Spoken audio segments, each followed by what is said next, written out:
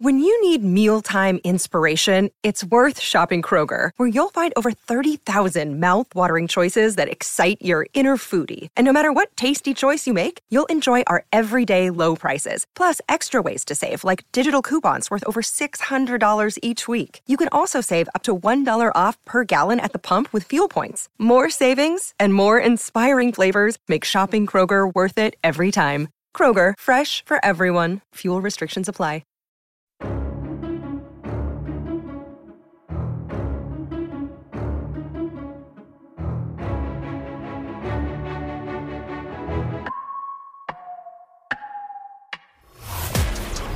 Listening to Content and Cash, a Flash Film Academy podcast. If you want to learn how to take pretty pictures, this is not the place. But if you're ready to make a living by learning the business behind the camera, buckle up, because it's time to turn passion into profit with your host, Ty Turner. Get us a minute. How y'all feeling this week? Good space, bro. I'm in good space. Good. We over here rooting for them Rangers. Hopefully they can go ahead and win the World Series tonight in about an hour.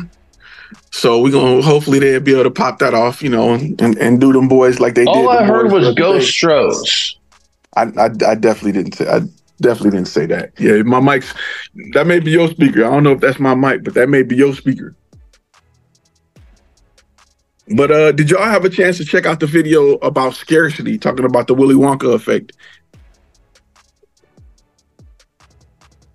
I didn't, but I wanted to. I'm catching up on a couple of new videos that you've been posting. Because every video I post now is more of a course style video. So it'll be add-ons to stage 1, 2, and 3. And this one this week talks about creating scarcity to get clients to buy. It talks about using natural scarcity, if that makes sense, to get clients to kind of pull the trigger, to keep them from procrastinating, if that makes sense. Just ways we can do that to help encourage more sales. So I have a question.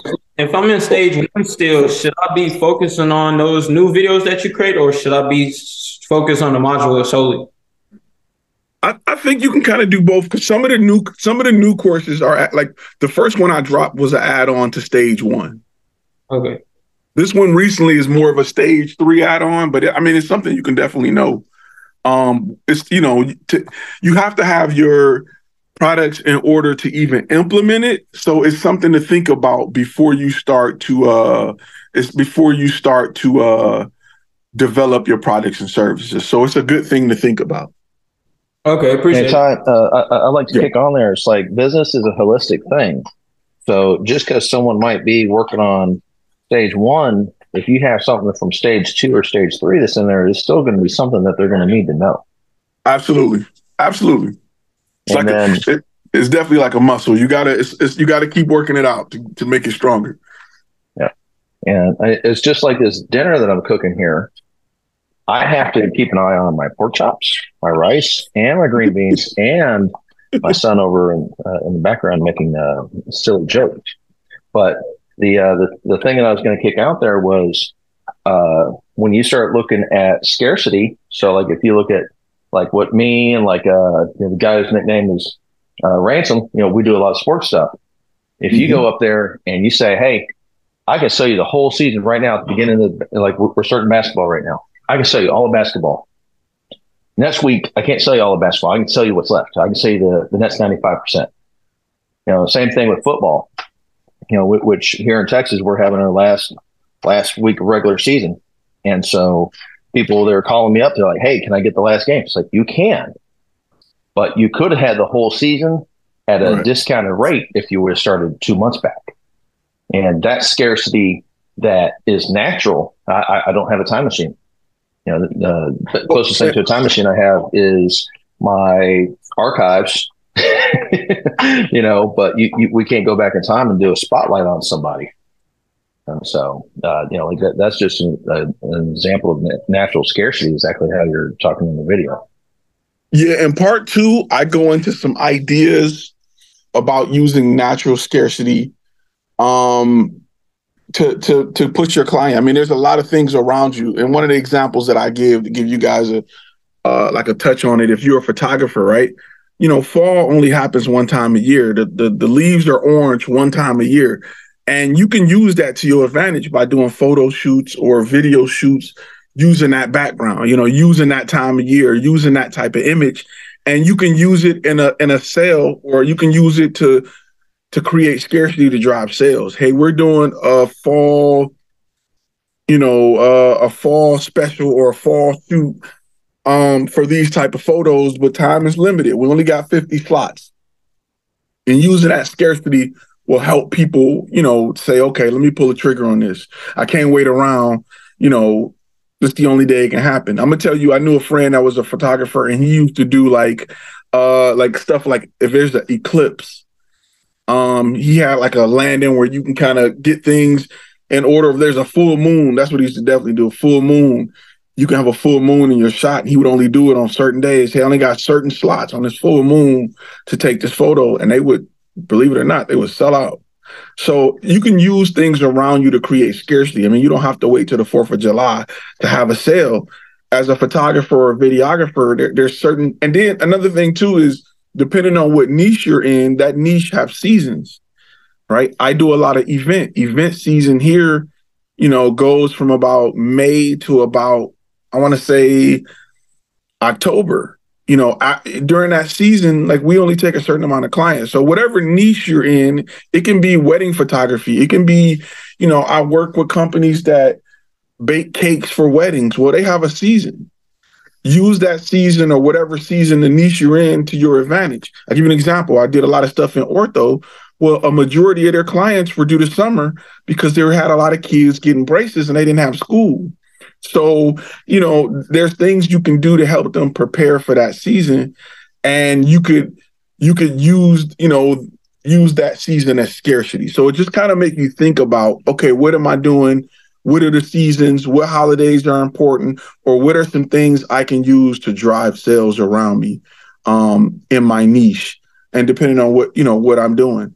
So it's there to get your gears turning, to have you think more or look at your business in that way as you grow your business, if that makes sense. This mug is still loading. All right, let me give it a second. But what'd you say?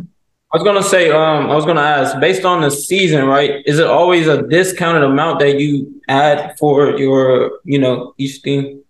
Okay. It doesn't have to be a discounted amount. It could be a limited amount of slots. If you do it right, you can actually make more instead of making less because of your availability. The reason I like scarcity based on time limits, right? Like in the video, I talked about a lady, which is a friend of mine who do a lot of animation for Halloween. Well, she only got 150 slots. The price of those slots go up. They're not a discount. It's not saying, hey, October you get a discount. It's saying, hey, I'm only taking 150 people, and this is the price. Once these slots are filled, you can't get in until next year. So you don't have to necessarily use scarcity as a discount tactic. You can use scarcity as a slot. We only have, a certain amount of slots available.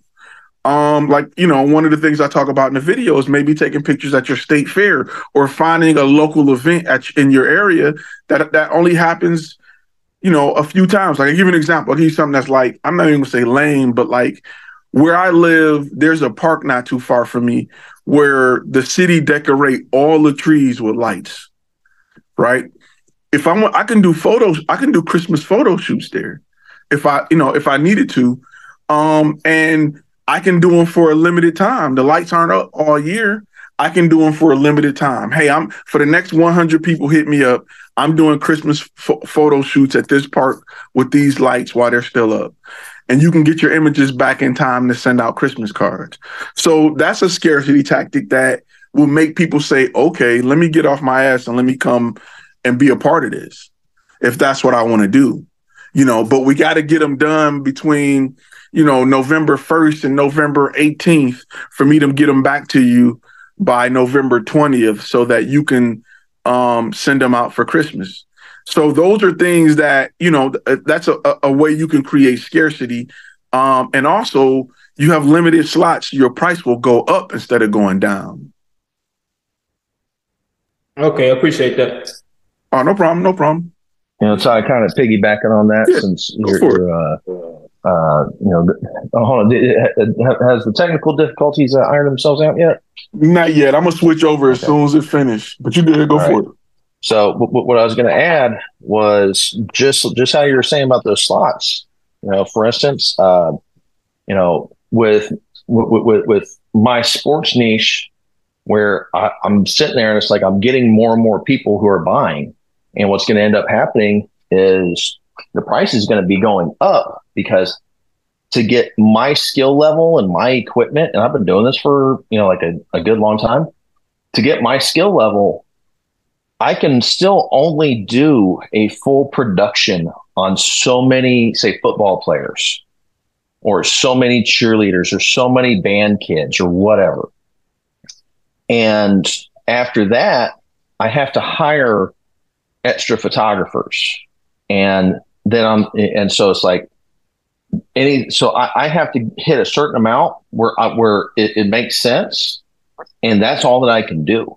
And then I have to bring on somebody else who's not as skilled, not as fast, and I can only add so many more slots for that person. And so eventually, if I start having a lot of customers, then I have to add more and more people, and that there's the goal. My goal is to offer a lot, but at the same time, we end up having to now start pricing people out because, there's only so much that we can do in a given amount of time. And so it's exactly what you're saying. It's just, I'm phrasing it a little bit different because sometimes people hear things differently. And so, with that, I'm not even hiring more people. I'm just going up on the price until the slots price out, to be honest with you. I'm just going to make more money in less time. I mean, unless you want to open it up. But for the most part, I'm saying, hey, we got 100 slots. Get in where you fit in. And if they sell out too quickly, I know next time 100 slots at $100 is going to go up to 100 slots at $150 or 100 slots at $200 until I get to the sweet spot where, I'm filling up, but I'm getting, I'm making more money per event or per shoot. And like I said, you guys can use this in any aspect of your business. But the thing is understanding, they say you can break rules once you know them. And I think, scarcity is a tactic that a lot of companies use on us. I mean, one of the great examples I use is the McRib. For some reason, people don't care about the McRib, but when it come back, it sells because it's in limited numbers. I mean, look at anybody who buy Jordans. They know if you want a color, they're not going to be available. You got to buy them as soon as they become available. You can't wait around and say, oh, okay, I'm going to get these later, like you can a pair of white Air Force Ones. You got to go grab them when they're out. In fact, you got to get there early. You got to stand in line or you got to order them, that night they drop.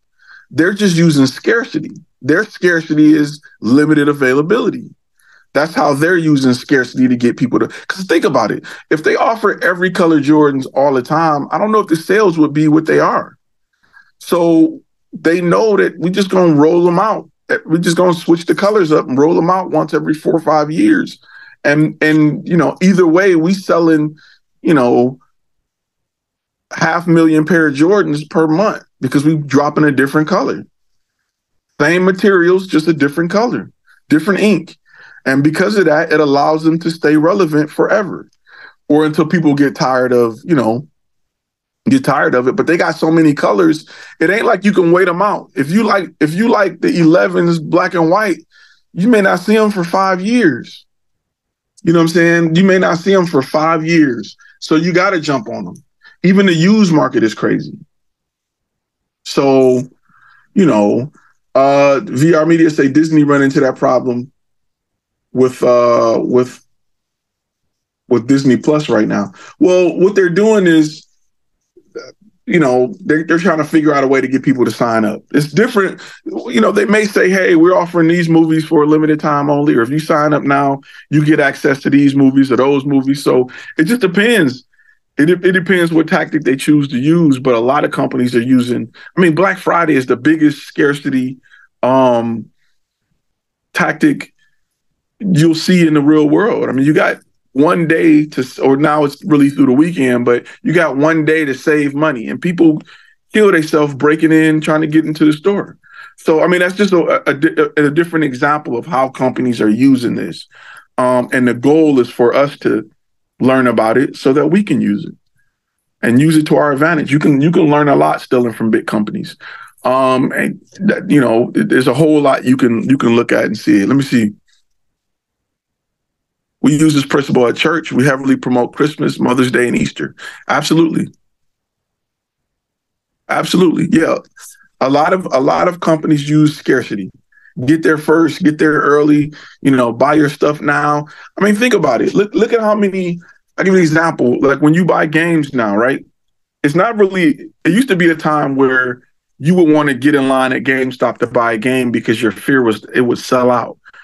And since games aren't on digital, they aren't on tangible media anymore, the chances of them selling out doesn't exist. So what do they do now? Well, if you pre-order, you'll get more digital content. You'll get a free, weapon skin or something like that. If you pre-order, you'll get this, that, and the other. And that's their way of using scarcity. Hey, only a certain amount of people are going to get this pre-order. Those who order early, after launch, you can't get it. Well, that's a scarcity tactic. That is a tactic they use to get you to buy things because you're like, I'll just wait till it come out. Oh, but if I pre-order, I get this. So they're just using the tactic to help drive early sales. So you gotta use this tactic to your advantage with your company.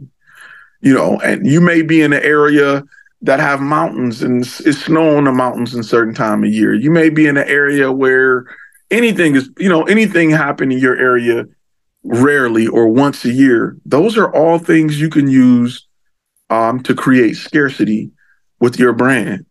You may do outdoor fall headshots. I mean, that's just, that's the example I like going to because seasons change. I mean, even here in Texas, our trees turn orange and, we have a beautiful fall environment. It's not like Michigan, but it's not far from it.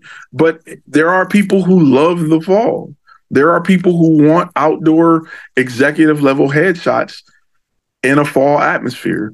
Create that marketing for your email list or your clients and push it. Have any of you ever used any scarcity before in any of your marketing?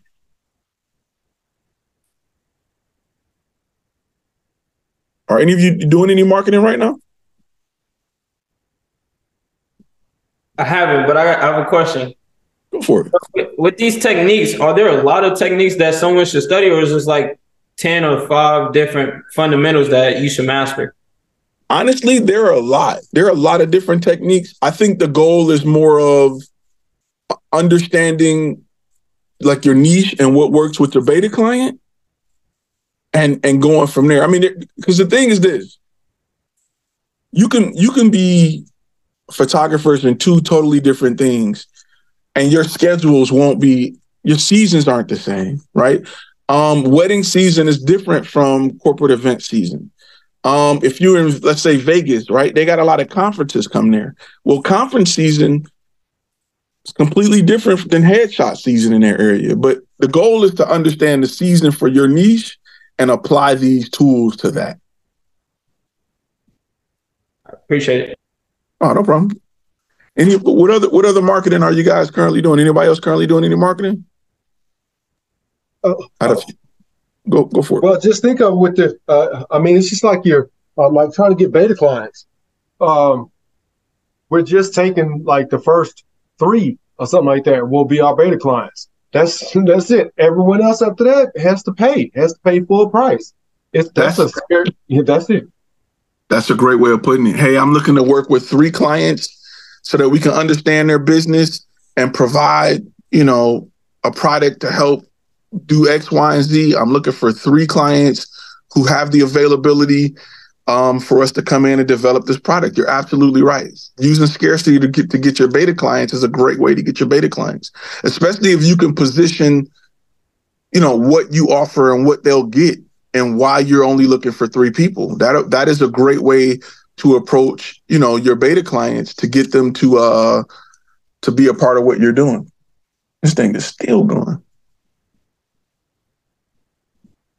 And don't be afraid to use this tactic. I mean, it's in your advantage as long as you have a legitimate way to use it. Don't just be like, I'm only taking 10 just because.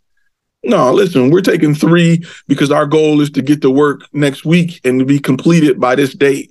Or we're only taking 3 because, it's big. I'm going to tell you this. To my clients, I'm always busy. I'm never available. I'm not going to say never available. I'm never idle. I'm always doing something. Because the good people are. The people who are trash are always available. They answer every call. They are there at your every beckon. They just, you know what I'm saying? You're not spending $1 million with my company. We're not going to dedicate somebody to you 24/7. Now, don't get me wrong. We're still going to provide great customer service, but we're not going to drop everything and come out and film tomorrow because you want to film something. We're busy.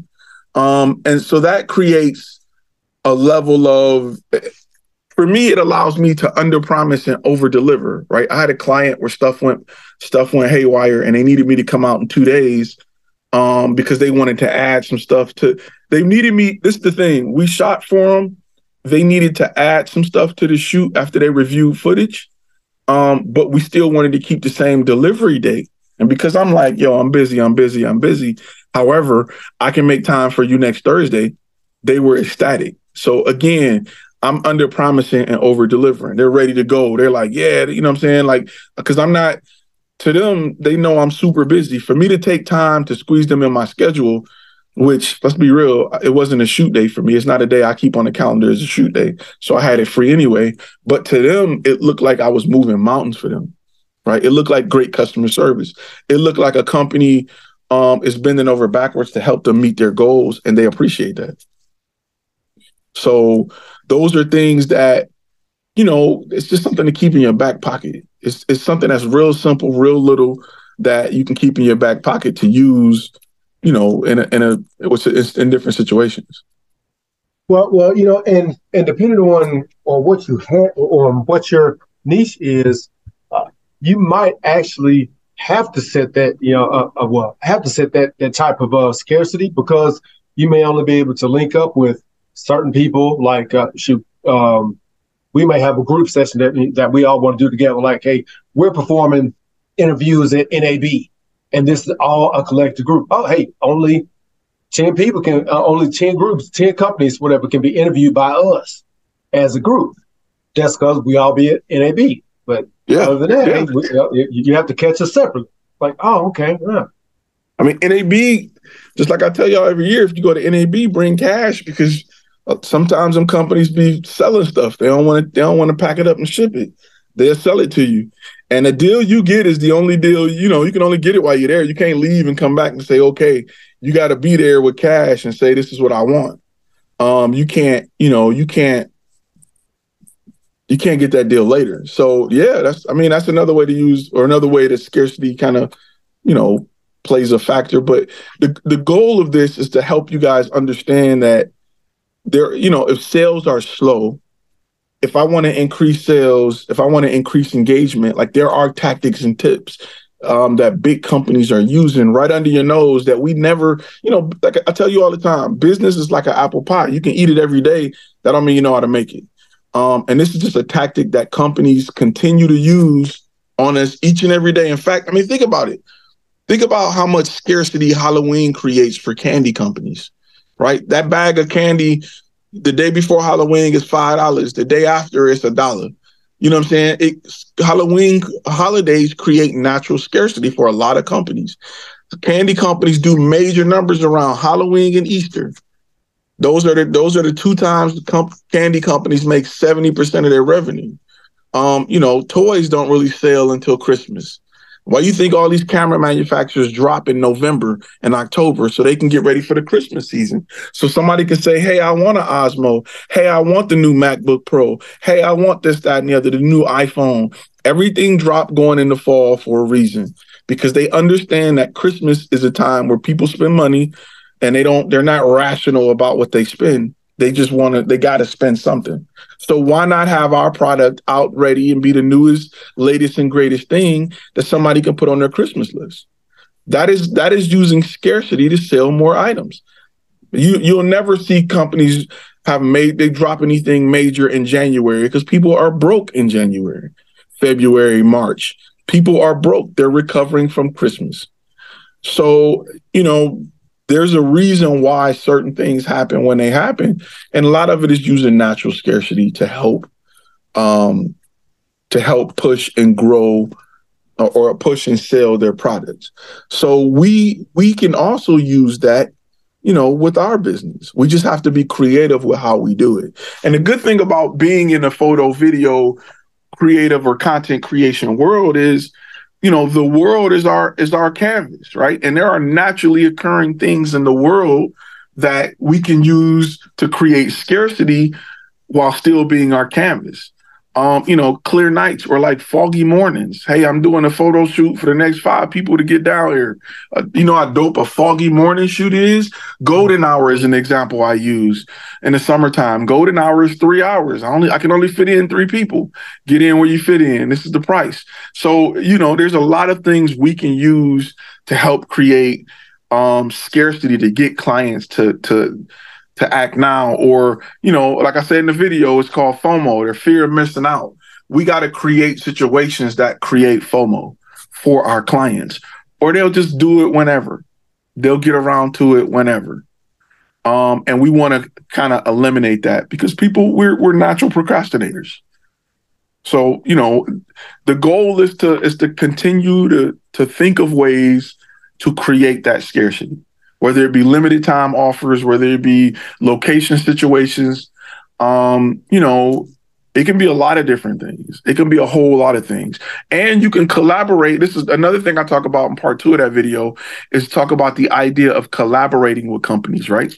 So one of the collaborations I talk about is getting with a cake baking company in your area. It may be a good collaboration to say, hey, what old cake do you got? What cake didn't sell? Can we do like a cake smashing photo shoot? One, it'll promote your cake making company. Your old cakes don't go to waste. We're cross promoting. Well, guess what? We only got 3 cakes. We only got 3 slots. So now we got 3 slots for a cake smashing photo shoot. We're promoting the cake company. People are paying to get their images done. And it's a limited availability, so I can charge extra for it. So those are things doing collaborations is limited because I'm only here at this cake place for 1 day. I only got 3 cakes. That's what makes it a limited run. So it's a lot of things like that you can think of. I've seen people do photo shoots in graveyards, which sound weird, but it's a lot of cosplay and people who want to do gothic all black photo shoots in graveyards. And it's for a limited time only. So you can look to cross promote different items and use scarcity to sell, not your tickets, but sell the slots in that situation. I've seen rooftop shoots that were limited time only. I've seen, downtown golden hour, rush hour traffic shoots. I've seen a lot of different things that help drive clients to purchase when they wouldn't have. And the goal is just to be creative with your ideas. Updated my Mac 30-minute update. It's my Rodecaster is tripping on me. Hold on, I'll show you my audio. Let's see if I can my Rodecaster is wilding on me real quick. That mug doing this. So yeah, it's weird. So, but we all good. I got a mic above me. You probably can see that mic, but so that's the goal. That's even better. So the goal is to help you guys grasp and understand the idea, so that you can start to think about it as you grow your business. It'll be in the grassroots of your ideas. And if we can instill these ideas while you're still building your company, you may be able to tailor certain aspects of your business that way. You may be able to create products based off of scarcity. So your whole product is based off of it. and then you'll have seasons for it. So these are things that, these are things that we got to think about. And these are things that, if you don't know, you just don't know. You're a victim of it every day. You see signs, you go to stores, you walk past the stuff, at Walmart every day, and you never really stop to digest how that tactic is affecting you and affecting your buying decisions. A lot of people go into, people on Black Friday going into debt trying to get a 70-inch for $200. A lot of people. We all know people that, make dumb decisions because of scarcity. They make dumb decisions during Black Friday and holidays. Like, dog, you ain't got to kill yourself buying all these gifts. Your kid will still appreciate a gift in January, just like they did, in December. But people feel like, man, I can't miss this holiday. I got to kill myself now so that the kids are happy for this one day, because of the peer pressure of them not opening up gifts while everybody else is opening up gifts, or, their kid not having the freshest, Jordans going back to school on day one. They can't wait till a week after school start to get the new J's. They got to step in day one. This scarcity creates peer pressure for a lot of people. And you gotta know how to use that with what you're offering, because there may be a time where you see a slump in sales, you see a slump in, callbacks, and you need ideas to kickstart things. And scarcity is a great idea to kind of kickstart things. If you're stuck and you don't know where to go. Is there anything as using this tactic too much? So yes and no.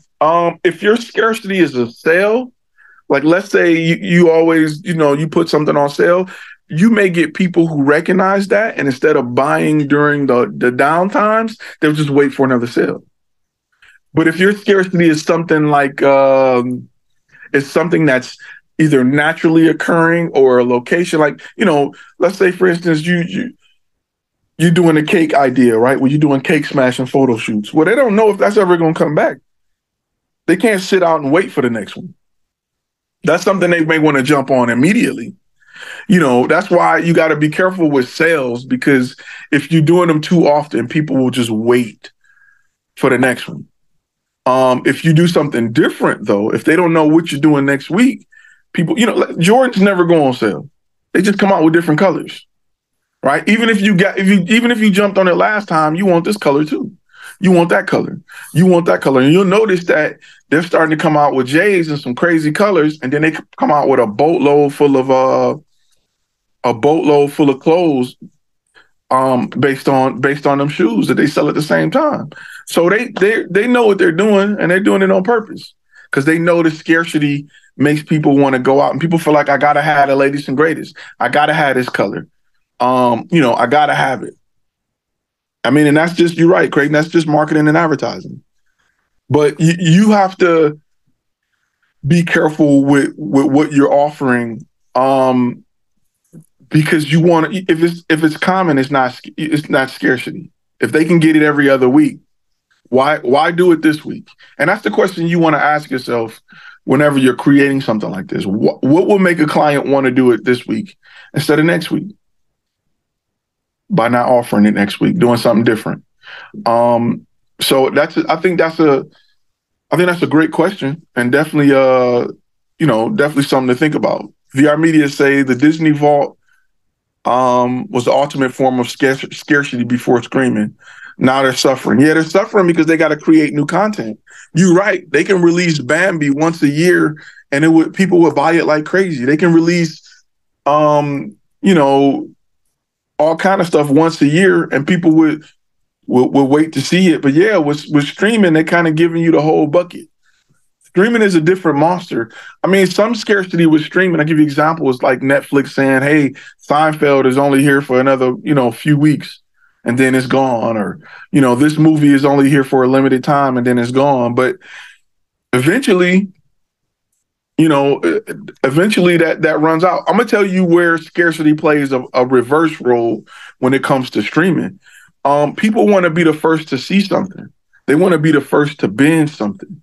You don't want to be talking about Stranger Things season 5 after everybody then watched it. You want to be a part of the first to see it. So they create scarcity in that way. You want to be the first to see the new Jamie Foxx movie on Netflix or whatever. So, it's kind of like a movie theater. Movies use scarcity because movies don't stay at the movie for that long. So yeah, Creighton, you're right. So, and people want to, like, I'm the type of person, I like to see movies on opening night. That's just me. I like to see Marvel movies on Thursday night. And then you go into work or you go around your friends on Friday and they think they come out that night and you talking about what happened, spoiling it for them. You know what I'm saying? You telling them stuff like, don't leave after the credits, bruh. Don't go to the bathroom. I like being that guy. That's me. But that makes me buy my tickets in advance and I'm there on a Thursday night watching a movie till 12 in the morning. But that's just, I like to be that guy. But scarcity gives you the ability it makes you want to buy those Thursday tickets. So you can create it in multiple forms. The choice is yours. But the goal is to be creative with it. That's the goal, is to say, okay, how can I look at my company and what we offer and find a way to create scarcity to drive sales without a discount? Because you may want to do something that you can charge more money for and not less money. So that, it's just, it's something to make you scratch your head and sit back and say, man, I never thought about that. Let's brainstorm some ways to make let's brainstorm some ways that this will affect my company, or I can use this to affect my sales and my growth. And I promise you, if you sit down, you can definitely come up with some things. Also, this is another, Wu-Tang did this the best. Go into more details, Zachary. You talking about with like new albums? Yeah, bro. I'm not sure if you remember, but they did a whole album, but they only sold one copy of it. I remember, It was like they not doing it on no radio, no nothing. They only did one album. That was it. Had all of them on there, and that was it. And that joint, I think that one album sold for like $1 million or something like that. They had no promotion. Yeah, it was crazy. Like but they knew they had diehard fans who would love the joint, so they sold it. And I'm thinking it was so smart because they probably was like, we have a hard time with scheduling, getting everybody on board, doing this. Members then fell off, so we're gonna create one album, everybody get paid, go about their way. But it was just dope marketing the way they did that. It was just real decent marketing. I remember reading about it. I think it was more than $1 million. They probably never made $1 million off one album ever. You know what I'm saying? Like, even though it's sell and go platinum, you got the record label, you got everybody and their mama, they got to get points off that album. They probably made more off that one album than they have, you know what I'm saying, on other albums that released to radio, and, the record label had to eat off of it. The managers had to eat off of it, and everybody. So, yeah. Another thing I would say, too, is this is another reason why I preach beta clients, man. Your beta clients can help you understand the seasons of that niche, right? Your beta clients, there's certain times a year. Like, I'm gonna give you an example. I talk a lot about ortho, right? In summer with kids getting braces. Yo, that never dawned on me until I talked to somebody from ortho. It just never dawned on me that summer they slammed because kids out of school. It just never dawned on me. Like, wait, what? What you mean? Like, they're like, yeah, we can get a lot of people between 4 and 6. We're not here all night. We're here between 4 and 6. So we may get people who have braces, kids who have braces between 3 and 6, 3:30 and 6. But the rest of the day, we're seeing whoever we can get. And it's adults here and there, but more kids get braces than anybody. So summertime, during the week, during the school year, we work 3 days a week. But on spring break, on winter break, we turn it up to 7 days a week, 6 days a week. And that's something that I was like, wow, I never thought about that. Here I am thinking, it's spring break. Y'all should probably close or do less work. And they're looking at the school district in their area and their market to find out, to make sure they're aligned with the spring break or summer break or fall break or whatever, so that they can book people they're fully staffed to book, people from 9 to 9 during that week that the kids are off, or like half days. So something I never thought about. But yeah, a lot of ortho want to know, hey, what schools have half days? Okay, we need to make sure we're staffed from 11:30 to whatever, because people want to book their event. They want to book get their braces done. So, you may pay a little extra to get to get slid in on a half day. But because they understand their seasons, they understand how to use scarcity. So these are just ways that you don't think about. You're like, huh? Is this ways you don't think? Travel media, scarcity for travel media, absolutely. I mean, there are some times you want to visit Florida and there are times you don't. Cruises are the same way. They're really cheap during hurricane season, wherever you go port, it ain't gonna be hot. It may be 70 or 60. But if you go in the summer, it's way more expensive than if you go on a cruise this time of year. It's dirt cheap because they understand what time of year people want to go and the prices are a lot higher. You can look at it on plane tickets. If you flying at 5, 6 in the morning, them tickets are usually a lot cheaper because don't nobody want to get it to the airport at 4, 3. Don't nobody want to be on a plane at 5 in the morning. Now, starting at like 7, 8, 9, them tickets are probably going to be more expensive. So, it just depends. Companies know how to see, when traffic spike, and they charge more for those times, as they should. I guarantee you there's something within your niche that you could be doing the same that you may be missing out on. Not only will it drive traffic, but it will drive higher paying traffic. So it's just something to consider. As you move forward with your company and you're trying to think of ways to bring people in the door, this is something small that can be implemented. And now I guarantee you after this conversation, you're going to walk around and look at how other companies are using scarcity to get you to pull the trigger on things. Another way is right now, everybody's seeing that the Osmo 3 dropped. Well, everybody want to be the first person with it. So guess what? Since everybody on YouTube got it, people want to go out and buy it. It's kind of the opposite of scarcity, but it's making people feel like they're missing out. You're still creating FOMO because they're missing out on it. Same thing happened every year with the iPhone. Same thing happened every year with MacBooks and iPads and whatever is the end thing. They create some BS scarcity to make you feel like you're missing out on something. That's why companies have launches, so you can be the first to get it. So these are things that we don't think about, but they're designed to drive sales. They're designed to create that spike in your sales. And you should be taking advantage of that. You should be implementing that into your strategy instead of just being, everything all the time. Switch it up. And get to know your beta client and understand their seasons. I'll give you an example. Right now, and I thought about going in Vegas, there's the SEMA show. It's a car show. It's like a custom car show, custom tech show. Well, guess what? A lot of those companies that sell parts, and I know because, I got a Challenger, I got a Bronco, a lot of those companies know car guys go to those SEMA shows or they want to go to them, or they're looking at what's coming out of them. Like my Instagram is blowing up with all these custom builds.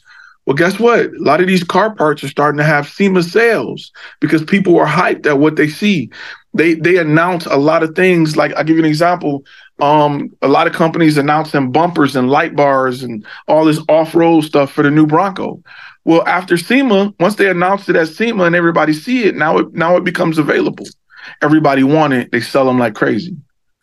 They're using SEMA to create FOMO and making people buy now.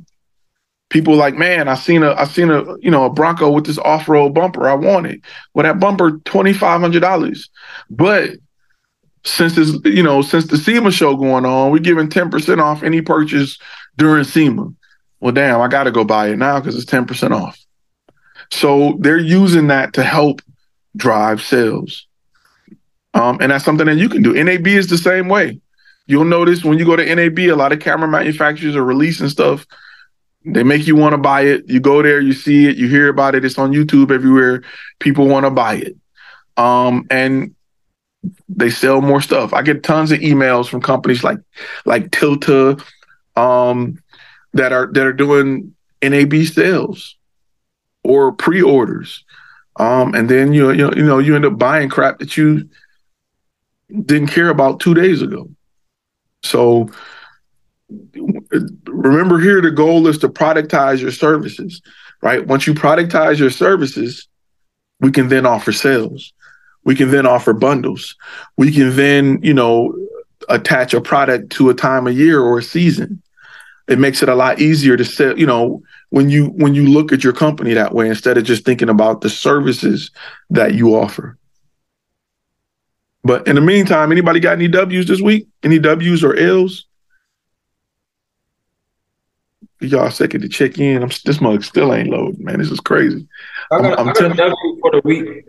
Oh, go for it, bro. I have a meeting next week with a soccer academy director, right? One of the biggest soccer academies in Indianapolis, Indiana. So I'm preparing for that. That's next Thursday, but that's a dub for me because, I get to really implement the information that you're giving me and get to understand exactly what my niche is going to be by the information that he gives back to me. But yeah, that's my dub for the week. That's a good dub. Do you have an idea of like what he's looking for or what you plan on offering? So yeah, for soccer academy, I want to help youth soccer academies scale, right? So I'm thinking that my niche will be around communicational videos, but I know that it's based around what the needs of the academy is. So a lot of academies are looking to increase live streaming for analytics purposes and for marketing and things of that nature. So I might get into live streaming, but I'm looking to, have a beta client that's the best in the industry so I can really understand what I want to do and then build off of that. Yeah. I would say get 2 or 3.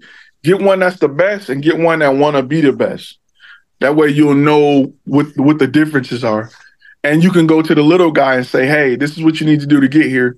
You can go back to the big guy and say, this is what you need to do to stay ahead. So you selling bullets and Band-Aids at that point.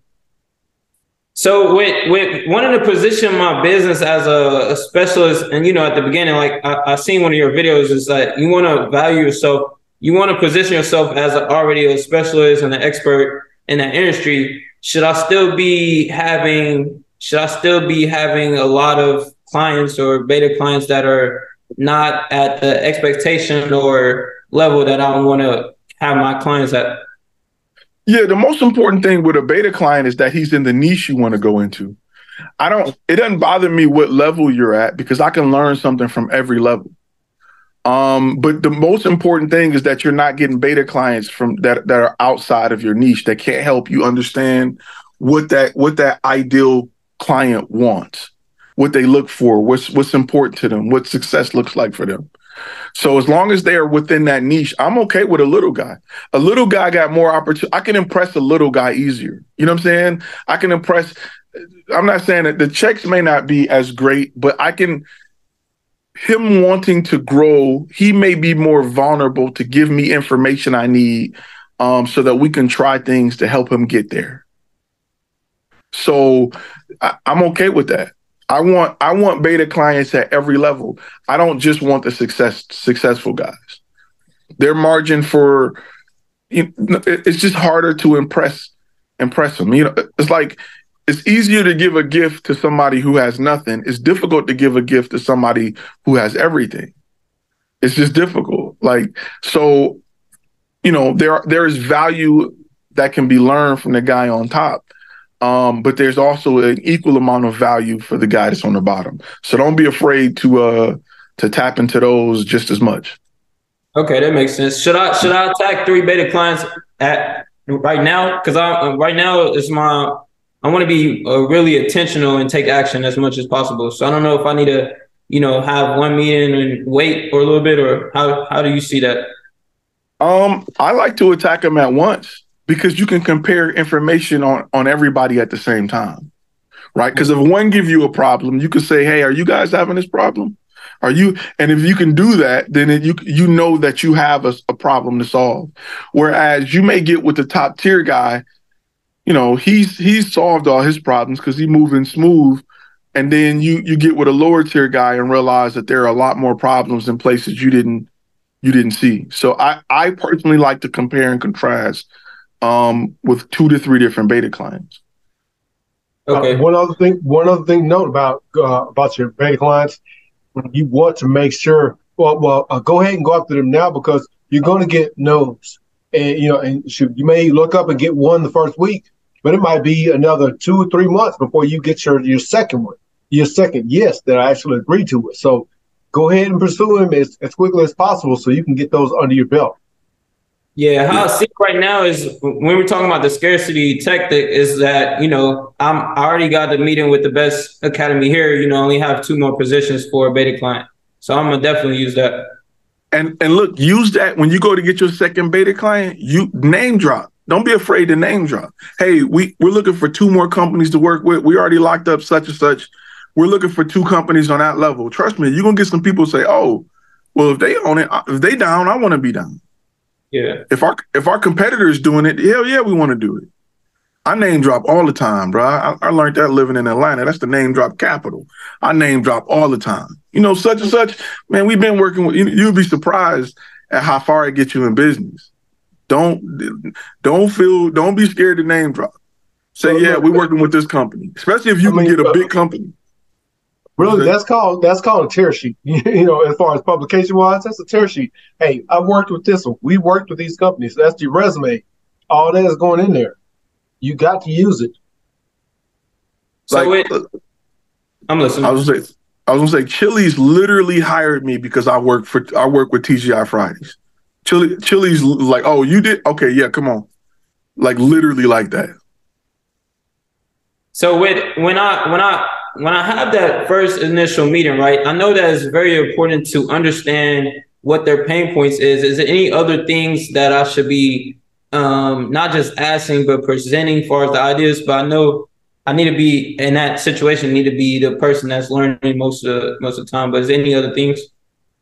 I think with a beta client, the most important thing you need to establish is that you're there to help them grow.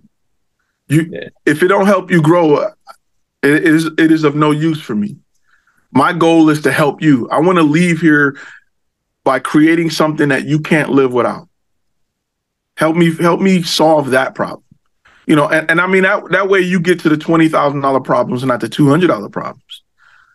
What are some of the problems? It may be, like I said before, I've worked with dentists that wanted to be more efficient and they wanted to pull their dental assistants off of helping people fill out forms and to put them in the back working on people's mouth.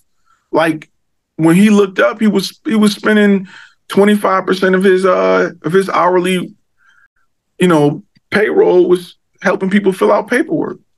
A video that can help people fill out paperwork frees up those people, and it literally makes them money. That was a problem I got to by asking questions and understanding areas where he wanted to be more efficient. Again, I walked in the door like, I'm going to bring you more customers. I'm going to bring you more customers. And he was like, dude, I can't get to the ones I got. You putting more people in the front just means more of my dental assistants out there helping people fill out paperwork. How does that help me? It don't. You know what I'm saying? Like, so, that's just where I'm thinking with my knowledge of his business, that's what made me start to, really lean into the idea of a beta client. Like, help me help you. Help me understand how I can be of assistance, because I promise you, 99% of the times when you run in there with your ideas, they mean nothing to them. And that's why a lot of people don't buy from us, because we're solving $2 problems. To us, it's big. To him, it's a $2 problem. And he's in no rush. He's in no rush. You want $2,000 for this $2 problem that he don't even really got? Nah, I'm good. It's the equivalent of me selling you a umbrella in the fall. Like, yeah, it ain't that hot where I need to block the sun and it's not raining. I could buy this just in case, but I'm not gonna go all out and spend a ton of money, for this item that I may never use. I want to sell life raft to people who are in the ocean swimming. I want to know what's a major problem for you. Give me something that you think is going to stump me and let me come up with a solution for it. And I'm going to sell you that for $2,000. I'm going to get your ass with it. If I don't get you with it, I'm going to get the next person with it. And I'm just being real. So, I know, Zach, I know you said you had a W. Go for it, bro. I'm about to pull a plug on the system. Yeah, I had a good actually it came through today. It's a layup. All right, so I did a few weeks ago, I did a event for for the school district. And the situation was they didn't pay me well, but I played chess. And I mentioned it like, well, one of the things that I did was I pretty much hired another shooter so I could go in there and do video. So they hired me to do photo of a press conference. So what I did was I hired another shooter so I could free me up, and I did some video. So I dropped off some video to them or whatever. So that just put me in a better light. And the fact that we had our t-shirt, I mean, we had our collar shirts on, we looked really good. It really helped. So they was like, yo, we won't call you for another job today. So which they did, they called me for headshots. And I don't even have nothing for headshots, but they like how I handled everything else.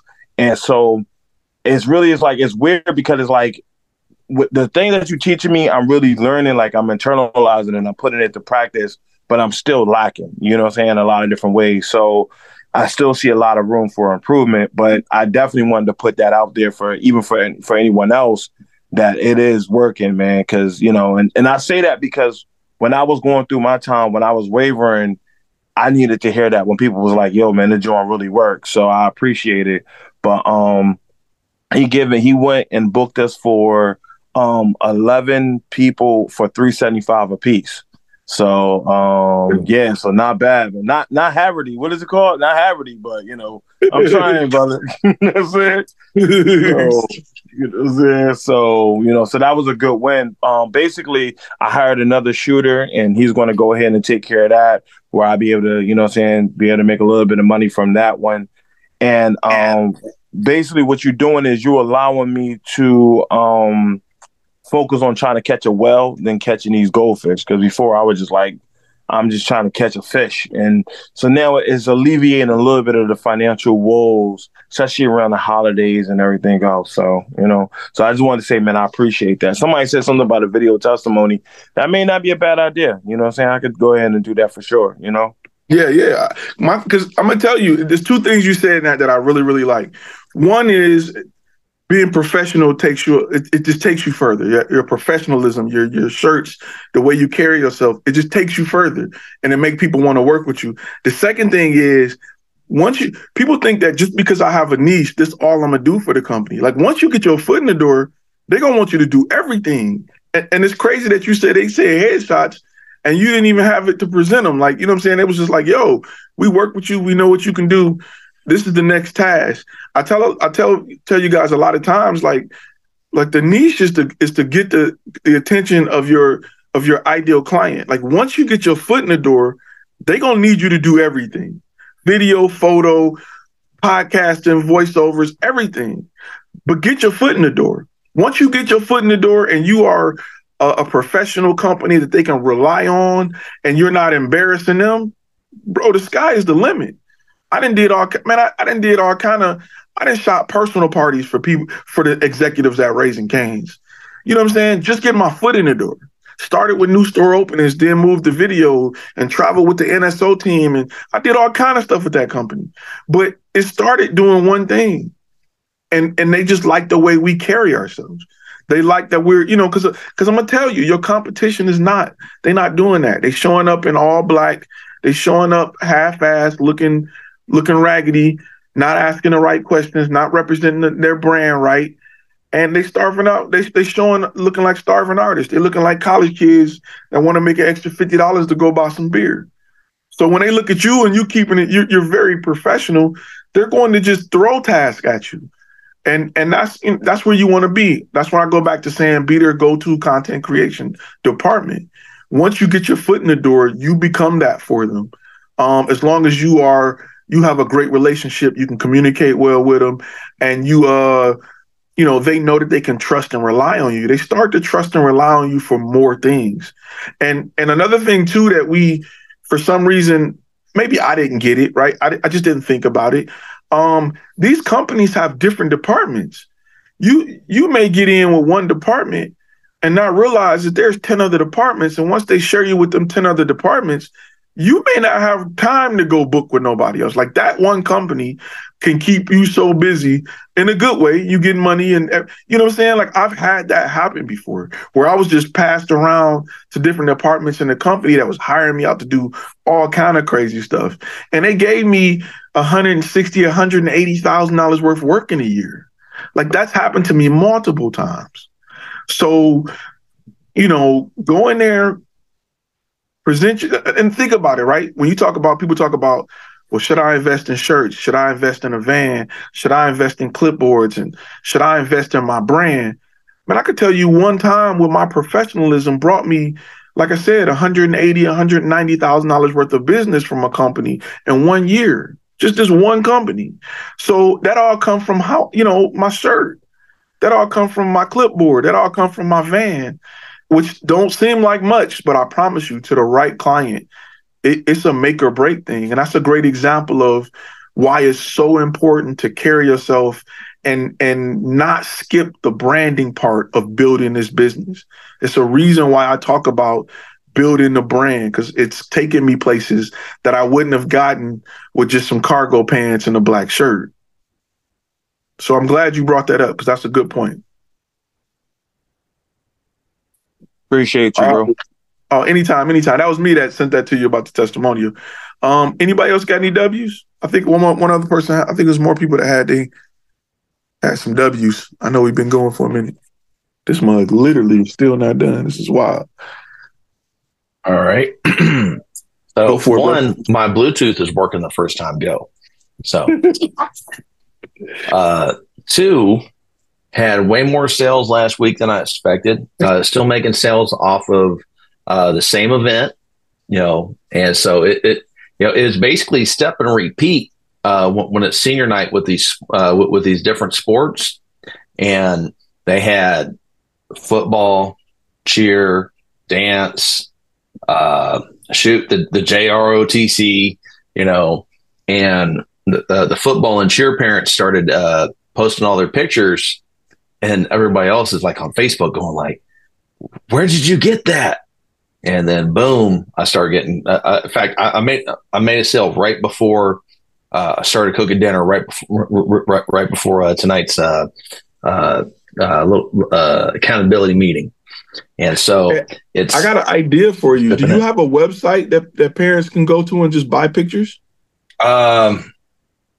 You talking about like doing like was it Shutterstock or something, or Shutterfly or whatever? Yeah. Even if you do like a WordPress, or because I'm gonna give you an example. Like a friend of mine, you guys know Ricky Bowden. I talk about him. He do a lot of sports photography. He got HBCU Sportswire, where he go out to the different HBCU games, capture images, and then the schools can buy those images from the website, or players or people. I would just have an open form or open website. Let's say you cover this league or whatever, where parents can, you know, take a card and they can go buy pictures individually from you, or buy prints or whatever. I think, I think it's a good idea.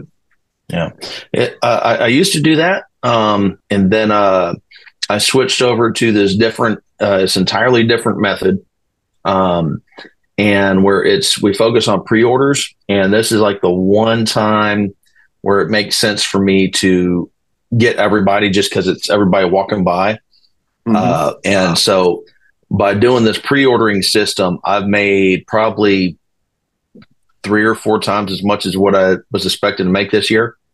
And doing the spray and pray method is nice, especially if you don't know a lot of people, especially if the marketing isn't right. Are you capturing the games, just the teams? It's both, actually. But with the games, the thing is like with the way that Ricky's set up, he's really selling to media outlets. Correct. And now somebody else can go buy, sure, they can go buy a picture, but he's selling them for a pretty good amount, which a media outlet would have, and their question is going to be about the license.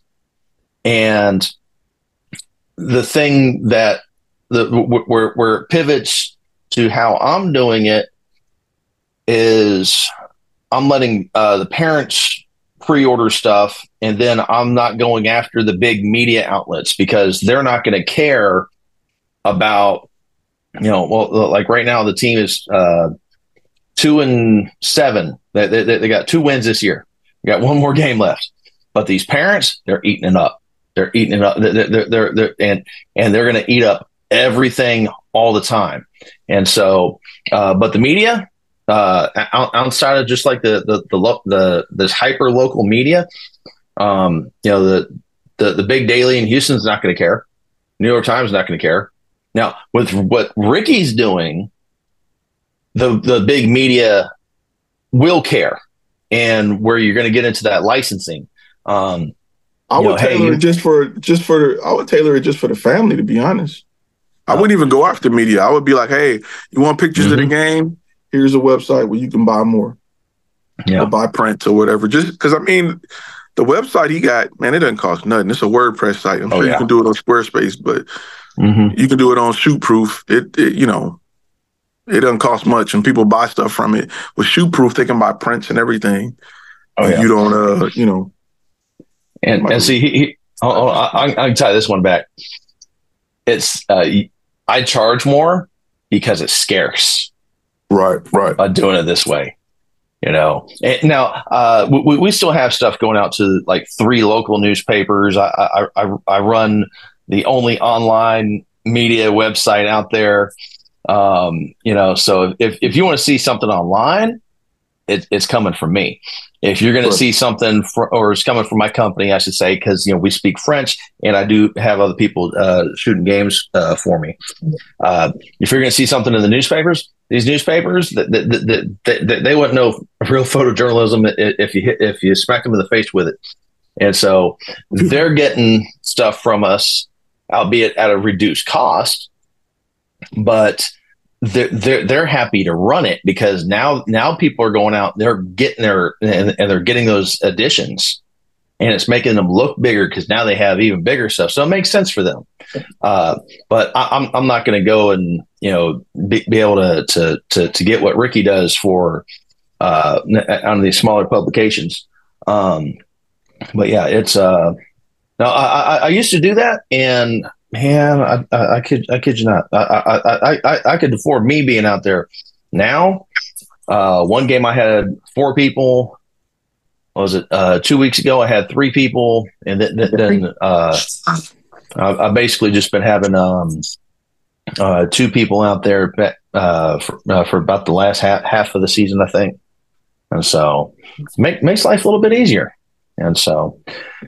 Still a lot of editing. I have a thing where because everybody that we're photographing at the games is pretty much 18 or younger.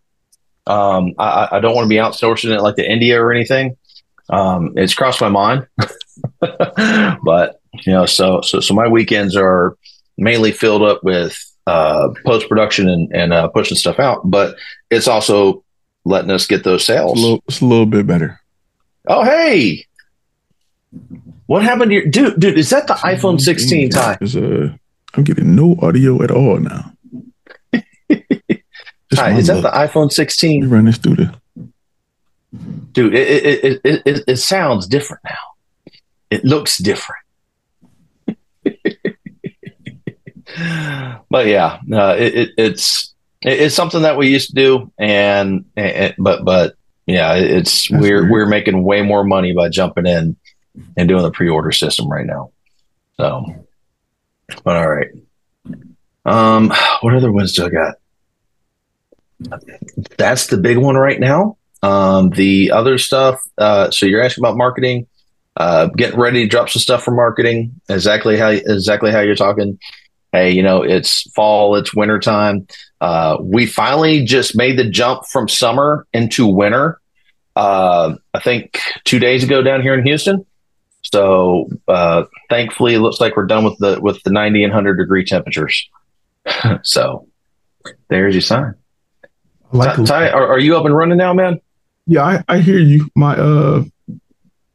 I just got to change where because I'm going through my speakers. We just rock with this for now. Yeah, I hear you loud and clear. Can you hear me? Yeah. Okay, perfect. You sound a little bit farther away than usual, but testing 1 2 testing. Oh, that's probably still hear you. It's just it doesn't sound as full. I think that's the word that I'm looking for. So, okay. Maybe it had something to do with the update. Yeah, it's weird. It's weird. I think the problem also is I'm getting my audio through my speakers instead of through my headset, which is weird. But we're gonna rock it. I'm not hearing. I'm not hearing the feedback. So hopefully you're good. Yeah. But yeah, when it comes to the marketing, getting ready to drop some stuff.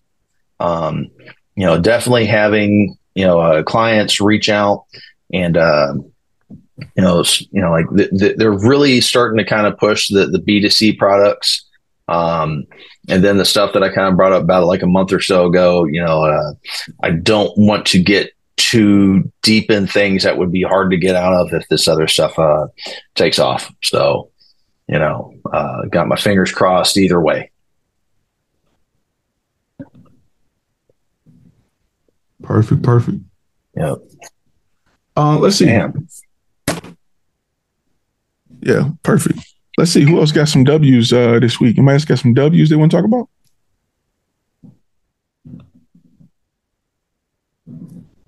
Well,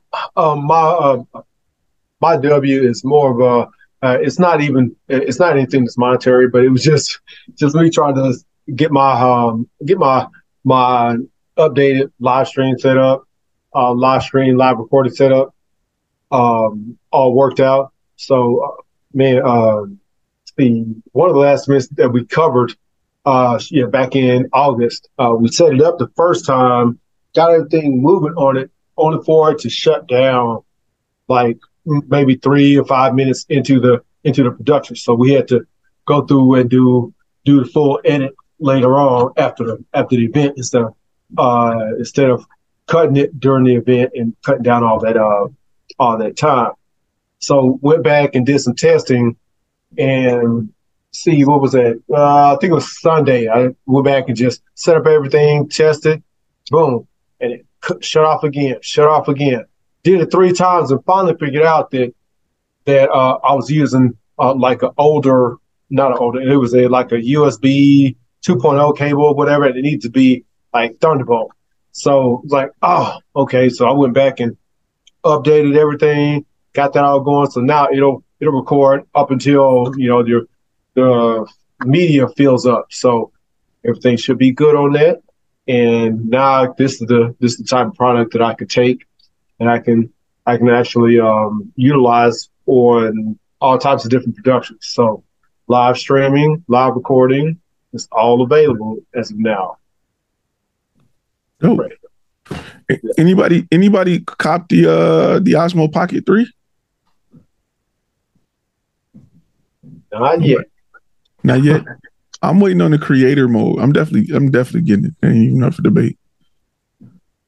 I'm definitely getting it because it's absolutely nuts.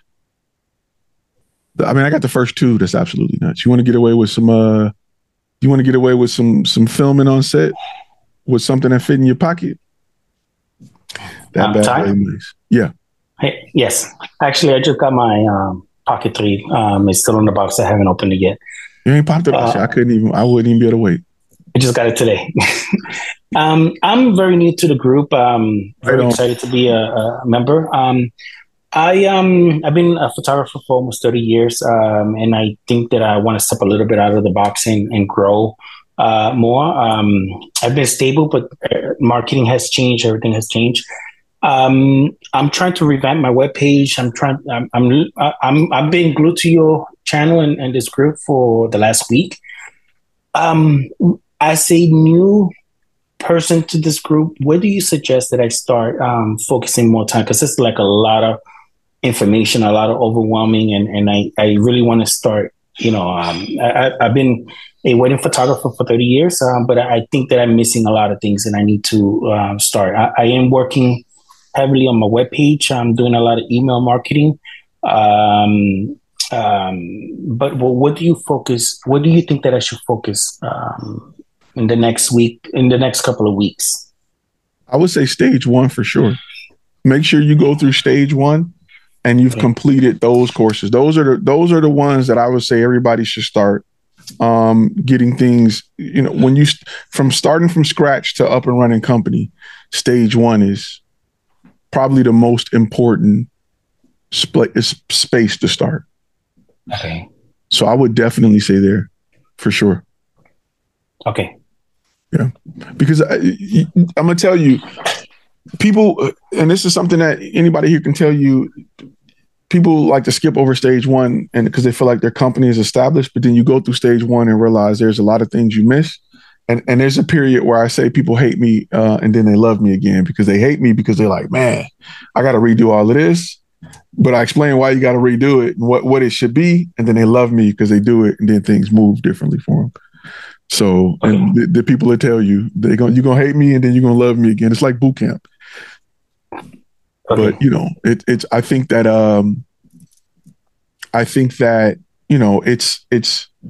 it's very beneficial. Okay. This week I'm going to be spending a lot of time on stage 1. Then. Yeah. Yep. I would take the time and go through it because there's going to be some things that I'll just say this. You're going to hate me, but then you'll love me by the end of it. You'll be cussing me out. There's people who haven't completed it and they cussing me out. And I'm like, just keep going. Just keep going. I promise you. Okay. And as a little win, I've never branched out of weddings and quinceañera. My daughter goes to karate right around here, and this is a big school here in the Houston area. Mm-hmm. And I'm branching out. I had a couple of conversations with the owner. He's a Tesla driver. We started talking about Tesla, and and now he's contracting me to do all the karate pictures of yearly pictures. So I'm looking to. Like I said, I'm looking to branch out more out of the wedding industry. So, and one thing you're going to learn being out of the wedding industry is when you go to more B2B, it's a lot easier. It's a lot easier. You make a lot more money and it's way more consistent. Where wedding photographers typically do good going from B2C to B2B is because they're hunters. They're used to hunting. Like they're used to being after it one and dones. In B2B, you don't have a lot of one and dones. In B2B, you have clients that hire you multiple times a year, and it makes life so much easier when you can meet 10 people that will fill your calendar for the next few years. I mean, it's to the point where you're selective about who you add on. It's a great place to be compared to, and I've been wedding photographer before. I know what it's like meeting couples, trying to have dinner with them or lunch with them or trying to get in front of them. And you may get in front of 5 couples and 2 may book you. Whereas in business, if you get in front of 5 people and 2 book you, that 2 can fill up your calendar for the rest of the year. Where, with a couple, you're only getting booked once. Maybe an engagement shoot. Maybe if you can work it, you can probably get, some newborn photos or something like that. But it's just a more difficult game. And then it's a lot harder to justify pricing in wedding photography, right? Your only real thing is quality, like quality in your style. It's just difficult to say if somebody sits a photographer or pictures that are as good as yours in front of you and their price is half yours, it's almost impossible to come back from that. Where in B2B, you're selling your ability to solve a problem. So what the end result is in 4K, do it speak to your target audience? Do it help you achieve what you're trying to achieve? Well, that's what we specialize in. That's what makes us great. It's not just our quality. So I think a lot of people, B2C can't overcome that because there is with B2C, you're a want. With B2B, you become a need. And people spend more money for things they need. Now, don't get me wrong. People buy what they want and beg for what they need a lot, but people typically spend more money for what they need. Companies do. So the logic is always on your side. So, yeah, I think that's that it'll be a great transition. Marcus, go ahead. You up, bro? Yeah, what's up, bro? I wanted to ask and get your opinion on Do you have any ideas or I guess any directing tips on filming testimonial videos? Because I know there's like different styles. Like I've seen some that are kind of on the cuff and it's real impromptu. And then I've seen some, I could tell they're strategically like, you know what I mean, directed, you know what I mean, how the questions are aligned. So like, do you got any tips on like testimonial videos? Oh yeah, most definitely. So my style of testimonial video is so there's 3 stages, right? I like to talk about when I talk about testimonial videos and I'm interviewing people, right? I like to know how to, if you go, and I'll give you a little heads up. If you go through module 3, right? Module 3 talks about the buying process of the client, right? Step 1 is understanding that you may have a problem, and then they research it. All right. So, and the reason that's important when it comes to testimonials is because I like to get my clients to describe their feeling in each of those stages. So I'm not going to present it and be like, how was you in the research stage of the customer buying process? They're not going to think like that, but I'm thinking like that because I can create testimonials to reach people in different stages. Right. So if I'm doing testimonials for a roofing company, in the early stage, people may say, well, people may try to determine whether or not they have a roofing issue, right? They may look up things like, is my roof causing me to pay more on my light bill? If I have a piece of wood in my attic that has water damage, what could this mean, right? So knowing the 5 stages of the buying process, my testimonials, I'm going to try to get them to talk about each stage of it so I can have testimonials that reach people in those 5 stages, right? If somebody's in the beginning stage and they're trying to determine whether or not their roof may be causing them to have a higher power bill, I'm going to get them to talk about where they were when they first determined that they may need to look into their roof. And I may ask them to go back and go, you know what I'm saying? So me knowing what those buying stages are, I create 5 testimonials out of one sit down. Gotcha. And then as not a marketing company or whoever's doing the marketing can decide where these testimonials go. So let me give you an example. Let's say, for instance, right, if I'm doing it for Flash Film Academy, because we all can relate to it because we here, right? The first testimonial, the first thing I may speak to is being a photographer, loving this, but not making the money you want to make to leave your job, or at least we ain't even got to say that. Being a photographer who love this and they wish they can do it full time, right? You had to have that thought before you got here, long before you decided to next look into ways to make money consistently so that you can do this for a living, right? Then the next step may be learning what it takes to build a company so that you can do this full time. I mean, there's steps before you jump off the cliff and you start doing it. So I'm going to have a testimonial for each stage of that because it speaks to people, different people in the buying process. So what you could say, I took Ty's master course and I made $1 million last year. Okay, well, that don't speak to a guy that's saying, hey, I wonder, I ain't really crazy about my day job. If I can make some money on the side where I can go part-time, like that would mean a lot to me. The guy who made $1 million, he may be like, that's far-fetched. I don't even think I can. So if I can catch him in that stage and teach him that it's possible to get here, then perfect. That's completely different than somebody who took, no knock on nobody else, but took full-time filmmaker or whatever and determined that, man, this baloney. Not saying that the course is baloney, but saying like it didn't help me get to where I wanted to go. I don't believe these gurus is selling BS. I ain't messing with another one. Well, he's in a different place. Him seeing a guy that like for instance, is Carlos here today? Carlos jumped on last year, or even Luke jumped on last year or this year and said, hey, I closed a $40,000 deal using my cell phone. Okay. So that testimonial don't appeal to everybody. It appealed to a person that's in a certain place. So I like to make sure my testimonials cover all 5 parts of the buying process. And I like to make sure they tell me how they felt not just what they did or what they were going through.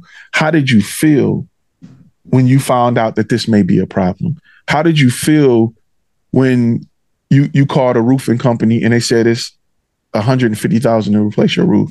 How did you feel when you found a company that was affordable, that came out and gave you blah, blah, blah? How did it feel to get the roof completed, under budget and on time?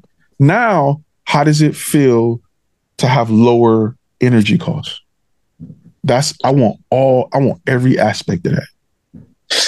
Yeah. So, and the crazy part is I was actually asking in reference to like not our business to business clients, but like the customer client, those type of testimonies. But the same logic can be applied to those too. So like Absolutely. That actually helped me in both areas. Well, B2C is different because people buy for emotional reasons, right? So if I'm doing a B2C client, through the buying stage, I really want to get emotional because business clients buy on logic. We got this problem. Y'all can solve it. It cost us this, and I don't mind paying that because we're losing this. Cool. Mm-hmm. B2C is more, how am I feeling? Right? So a B2C testimonial will be along the lines of, I had them come film our wedding. They got great shots of my grandma. Unfortunately, my grandma passed a year later, and these were the best images I had of my grandma. Yeah. That pokes at the emotion of, dang, I should bring somebody professional in because you never know what could happen. Mm-hmm. So I'm going more because people buy for those personal reasons. It ain't about just logic. It can be logical. Like I can tell somebody, give me 10,000 and I'll hand you a briefcase with 100,000.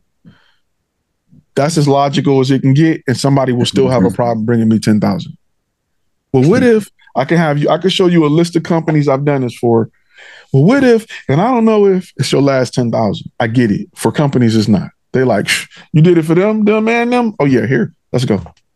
So it's just different when you on both sides. If that makes sense. Gotcha. Yeah, no, absolutely. Take that. But tell a story, tug at the strings, understand the five stages of the buying process, and make sure your testimonials always speak to those 5 stages, because whoever watching is somewhere in those stages. In fact, usually they're in the first 3 because they're doing the research. They understand they got a problem. They're doing the research and they're looking to see. That's why, look, you ever look up something like, I'll give you an example. If you ever look up, what should be on your photography contract, right? I want to use this because it's fresh on my head. A lot of companies will have articles about it, but at the end of the day, their goal is to either make them the authority in photography knowledge, like sign up for our subscription to learn more about being a photographer, or sign up with us, the Knot, and we'll help you get more wedding clients. Here's an article on what wedding photography trends are in 2023. You'll notice that stuff is written by those who want to be the authority, because if you are looking for that, you're already in the buying process. Mm-hmm. And if I tell you that every time you sweat and you hot, you need a Gatorade, every time you sweat and you get hot, you're going to remember what you've seen, that a Gatorade helped quench your thirst. Kids think Gatorade better than water now because Gatorade is marketed more than water. Mm-hmm. But that's just, every time they see somebody great who hot, that's taking a shot and they sweating, they drinking a Gatorade. So kids think, hey, if I go, I'm not in that position yet, but if I get in that position, I know what to get. They're just becoming the authority in that subject. So when you do think about it, you think of them. There's companies right now in your head that have jingles and that are in your mind that have created themselves as the authority of something that you may not be in the buying process of or buying stages, but when you do go there, you think of them. I mean, everybody know the J.G. Wentworth song. I don't even got a big settlement, but I know who to call if I want to get one fat check. You know what I'm saying? I know if I want it my way, I go to Burger King. I know, you know what I'm saying? Like, there are things in your head right now that are jingles, and those companies, they run constant ads just to be the authority in that area in your mind, because you may not have a leak right now, but when you do get a leak, you're going to call Rotor Rooter or whatever, you know what I'm saying? Whatever jingle that's in your head. That's why that's a big component of marketing, is catching you in different stages of the buying process. Mm-hmm. And that's just great. Companies that got make hundreds of millions, that's not just marketing to get new clients today. They can plant that seed. Every kiss begins with K is a great example. They can plant that seed. You may not be getting married today, but one day you're going to get married. And as long as you know every kiss begins with K. Facts. Like, you know what I'm saying? So, you know, it's just a different level of marketing. It's just, you know, but you can do the same using testimonials. You know, you don't have to have a big budget. But you can do the same with testimonials. And this is why blogs are important to your website.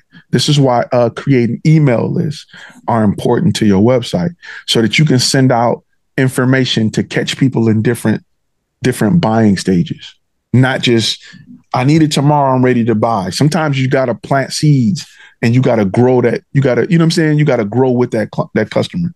Everybody who got an A7, S3 or whatever, you didn't wake up one morning thinking that. Like, you woke up on something smaller and now they moved you up to a $4,000, $3,000 camera body. They had to start somewhere. That's why Canon keeps and Sony keeps making cheap cameras.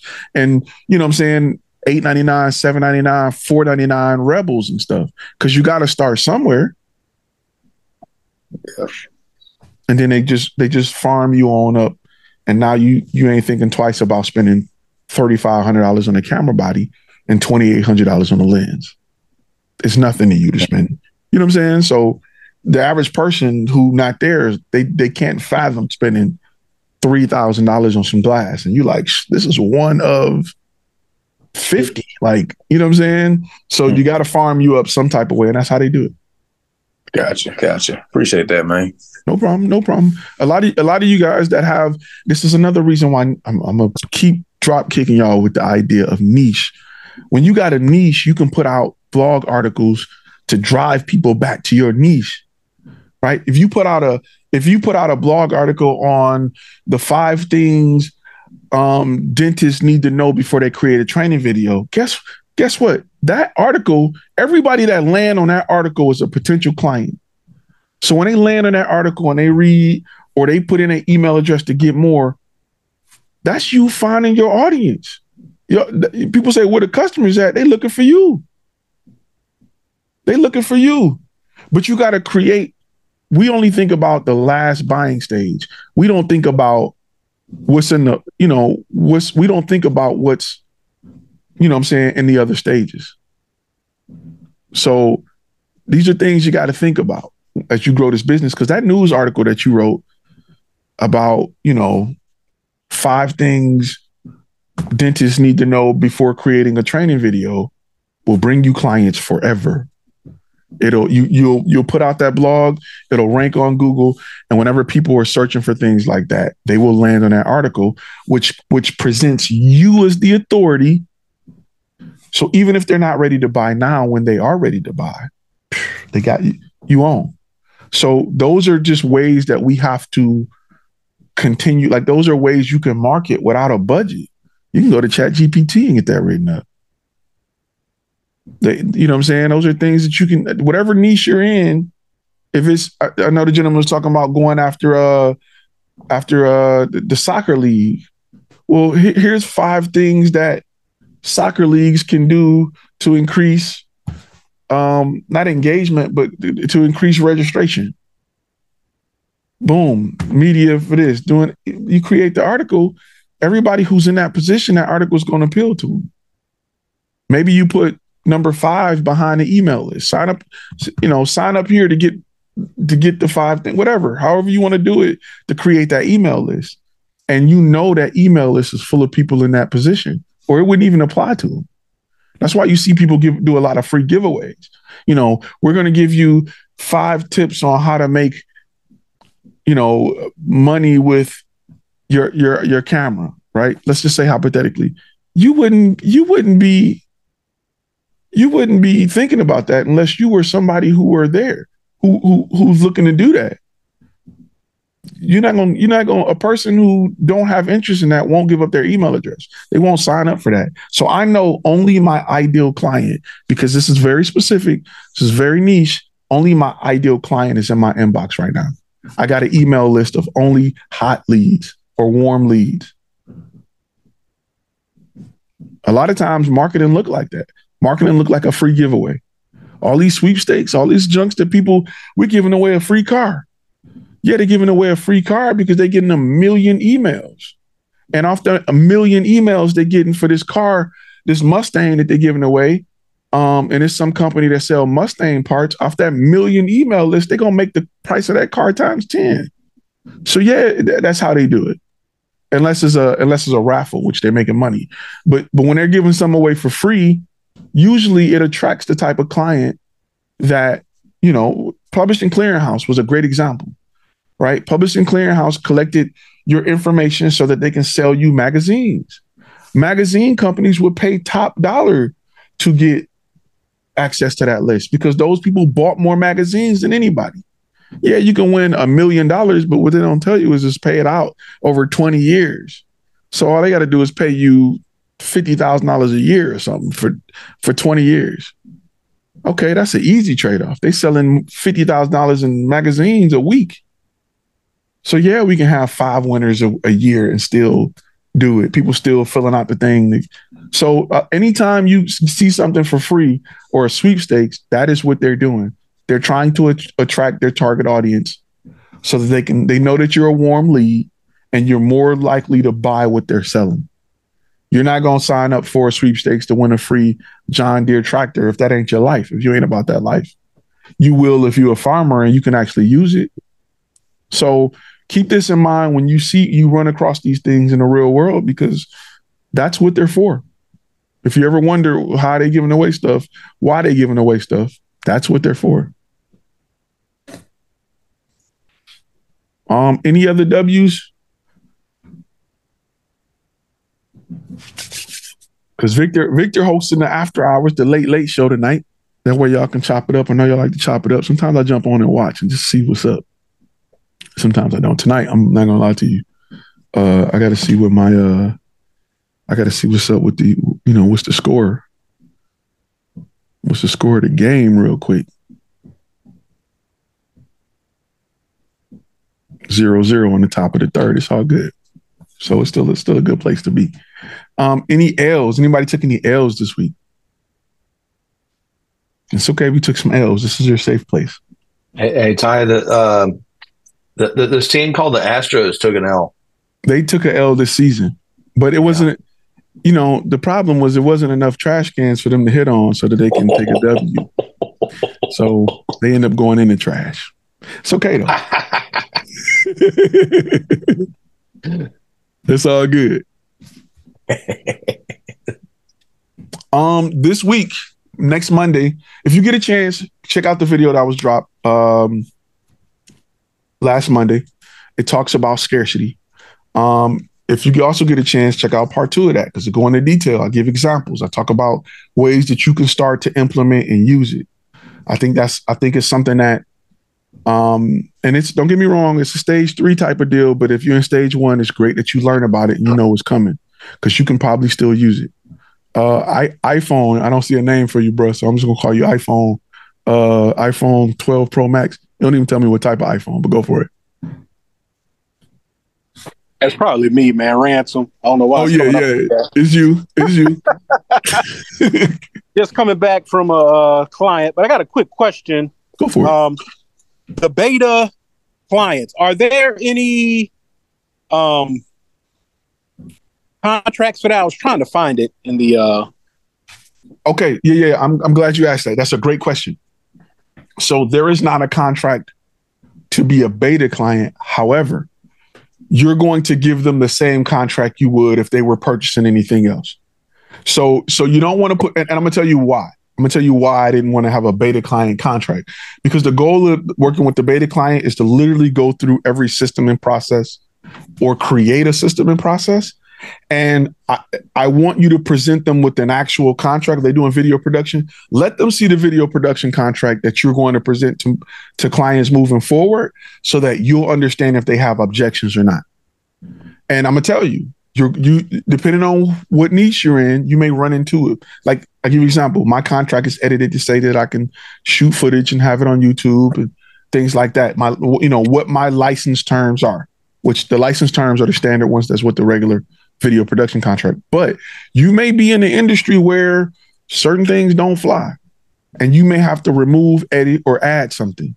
It's better to learn with your beta clients than to learn in a situation where you may not want to do something and it costs you the gig, it costs you money. So give them the actual, if you're doing headshots, if you're doing whatever, give them the actual contract. If that makes sense. All right, it's okay, yeah. And then my second question, where do we go? Because I heard you guys talking about it the past couple of weeks. Where do we go to find the subscription-based stuff? Like if I want to put somebody on a subscription, where do I go for that? You talking about the contract or the videos about it? If you're creating content for a client and you want to put them on subscription, I guess for videos, I don't know. Because the contract will be under contract. Subscription is under, I think it's stage 2 and some of stage 3. Okay. Is there like a printout, or it's just you have to follow it on the video? Video. Because I'm gonna tell you why. Before you go subscription, you got to get your products. You got to get your services productized, right? Because you don't want to offer them as just services. Like you want to make sure that, and also like what's the benefit of them signing a subscription? Well, the benefit is, the silver package, which contains blah, blah, blah, blah, blah, is normally $10,000, but our subscription rate is $8,000 when you sign up for 12 months. Like you got to have something to incentivize them to want to do subscription. They have to save something. They're not just going to say, well, I want to pay you the same every month. Well, what's the benefit of it? Just like if you call your cell phone company up and you do auto pay, well, they're going to take $10 off your stuff.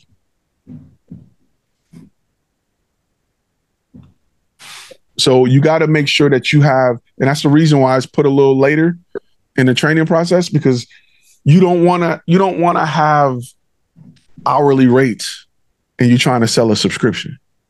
They're not going to bite into the idea of buying a group of hours from you. However, they will if there's a I don't want to say a tangible package, but if there's a package of things they're supposed to get for a price and the subscription gives them a discount to that price, or it adds some type of consistency other than payment, yes, subscriptions work. You don't want to run in and say, here go my day rate, here go my hourly rate, now sign a subscription. It's just like, for what? I'll just call you when I need you. So present them with which one first? Packages. Your subscription is always your upsell. Like I give you an example. There's certain things I add on my subscription, like our ability to hold the media long distances. I mean, long distances, long periods of time. We usually keep content for 60 days. After that, it's a wrap. I'm not keeping it. I mean, I do, but I don't make it available to the client. I only keep it for, like, if I felt like, honestly, some cases I don't. But if it's a licensing thing, if I'm creating something for a company with national, they're going to use it for national or regional, and I want to keep it to prove my licensing outside of the contract, I may keep it for that purpose. But if I'm shooting for some rinky-dink training videos for whoever, they're not going public with that. Like, there's no more money to be made off that. Now, if we do a subscription and, we need to update this training every year, well, that's an incentive for me to keep the files that I may present to the client. Or let's say with a subscription, they have the ability to make changes to all of the content that we create during that subscription. So if we get, there's been times we get to month 8 and guess what? Something's changed from legal on the first video we did. We can go back and swoop, make them changes. Cool. But I'm not going to keep, 6 terabytes of content for a client. And I don't know when they're going to call me back. Nah, it ain't happening like that, especially with video. They'll expect you to. I had people call me back a year later, 2 years later, like, yeah, we shot a video. Nah, bro, we got to reshoot that.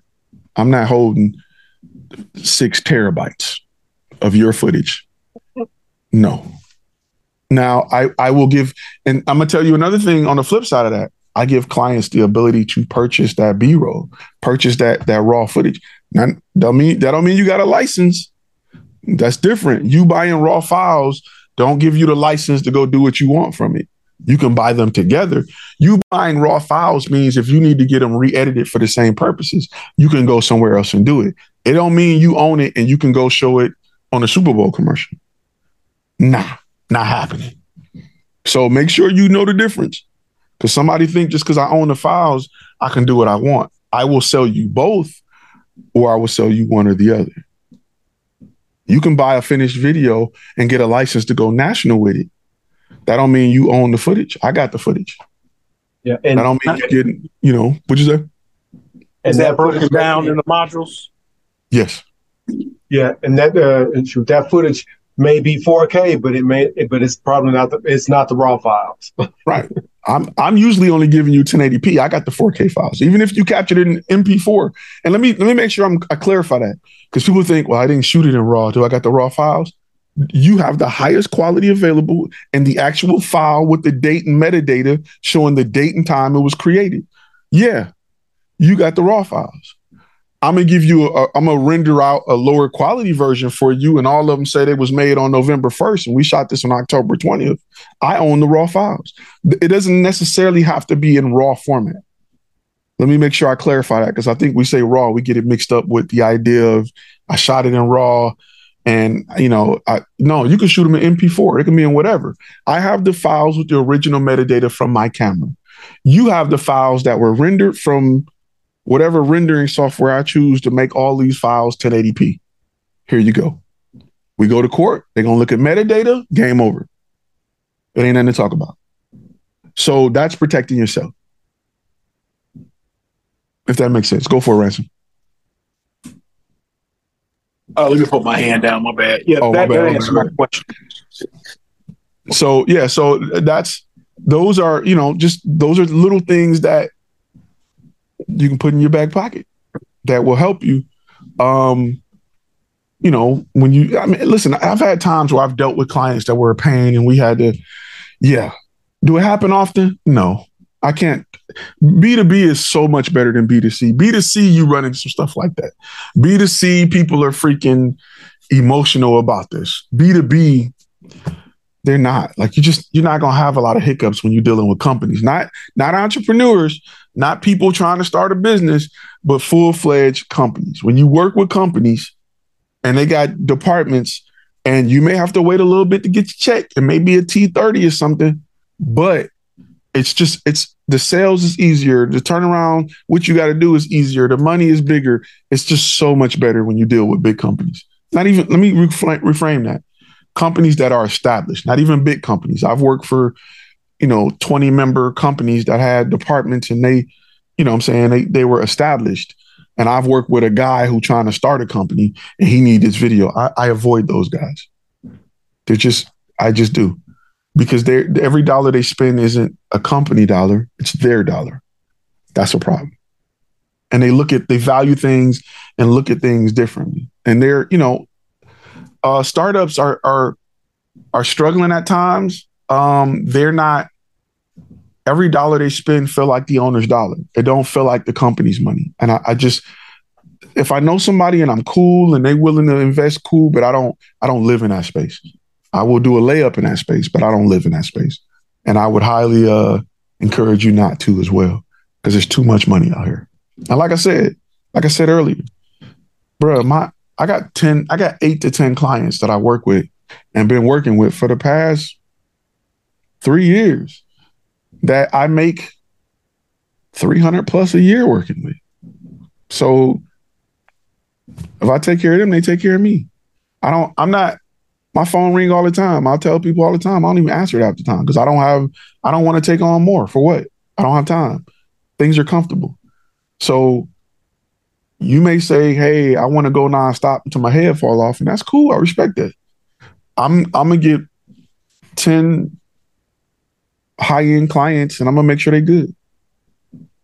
Tara said, is your license agreement really specific? For example, if a company asks for a video for their website, but they want to use it for social media content as well, do they purchase an add-on license? Okay, so the licensing contract stipulates what it covers, but it stipulates the content, but it's up to you as to where that placement is, right? And I do this because you can get a license that a lot of people will have license based off audience sizes and not just Facebook, not just Instagram, right? A lot of people say, hey, if you're going to show it to a market under 1 million people, this is the price. When you go over 1 million to 10 million, this is the price. When you go to 10 million to 20, this is the price. So I don't want to, some people like to do it like that.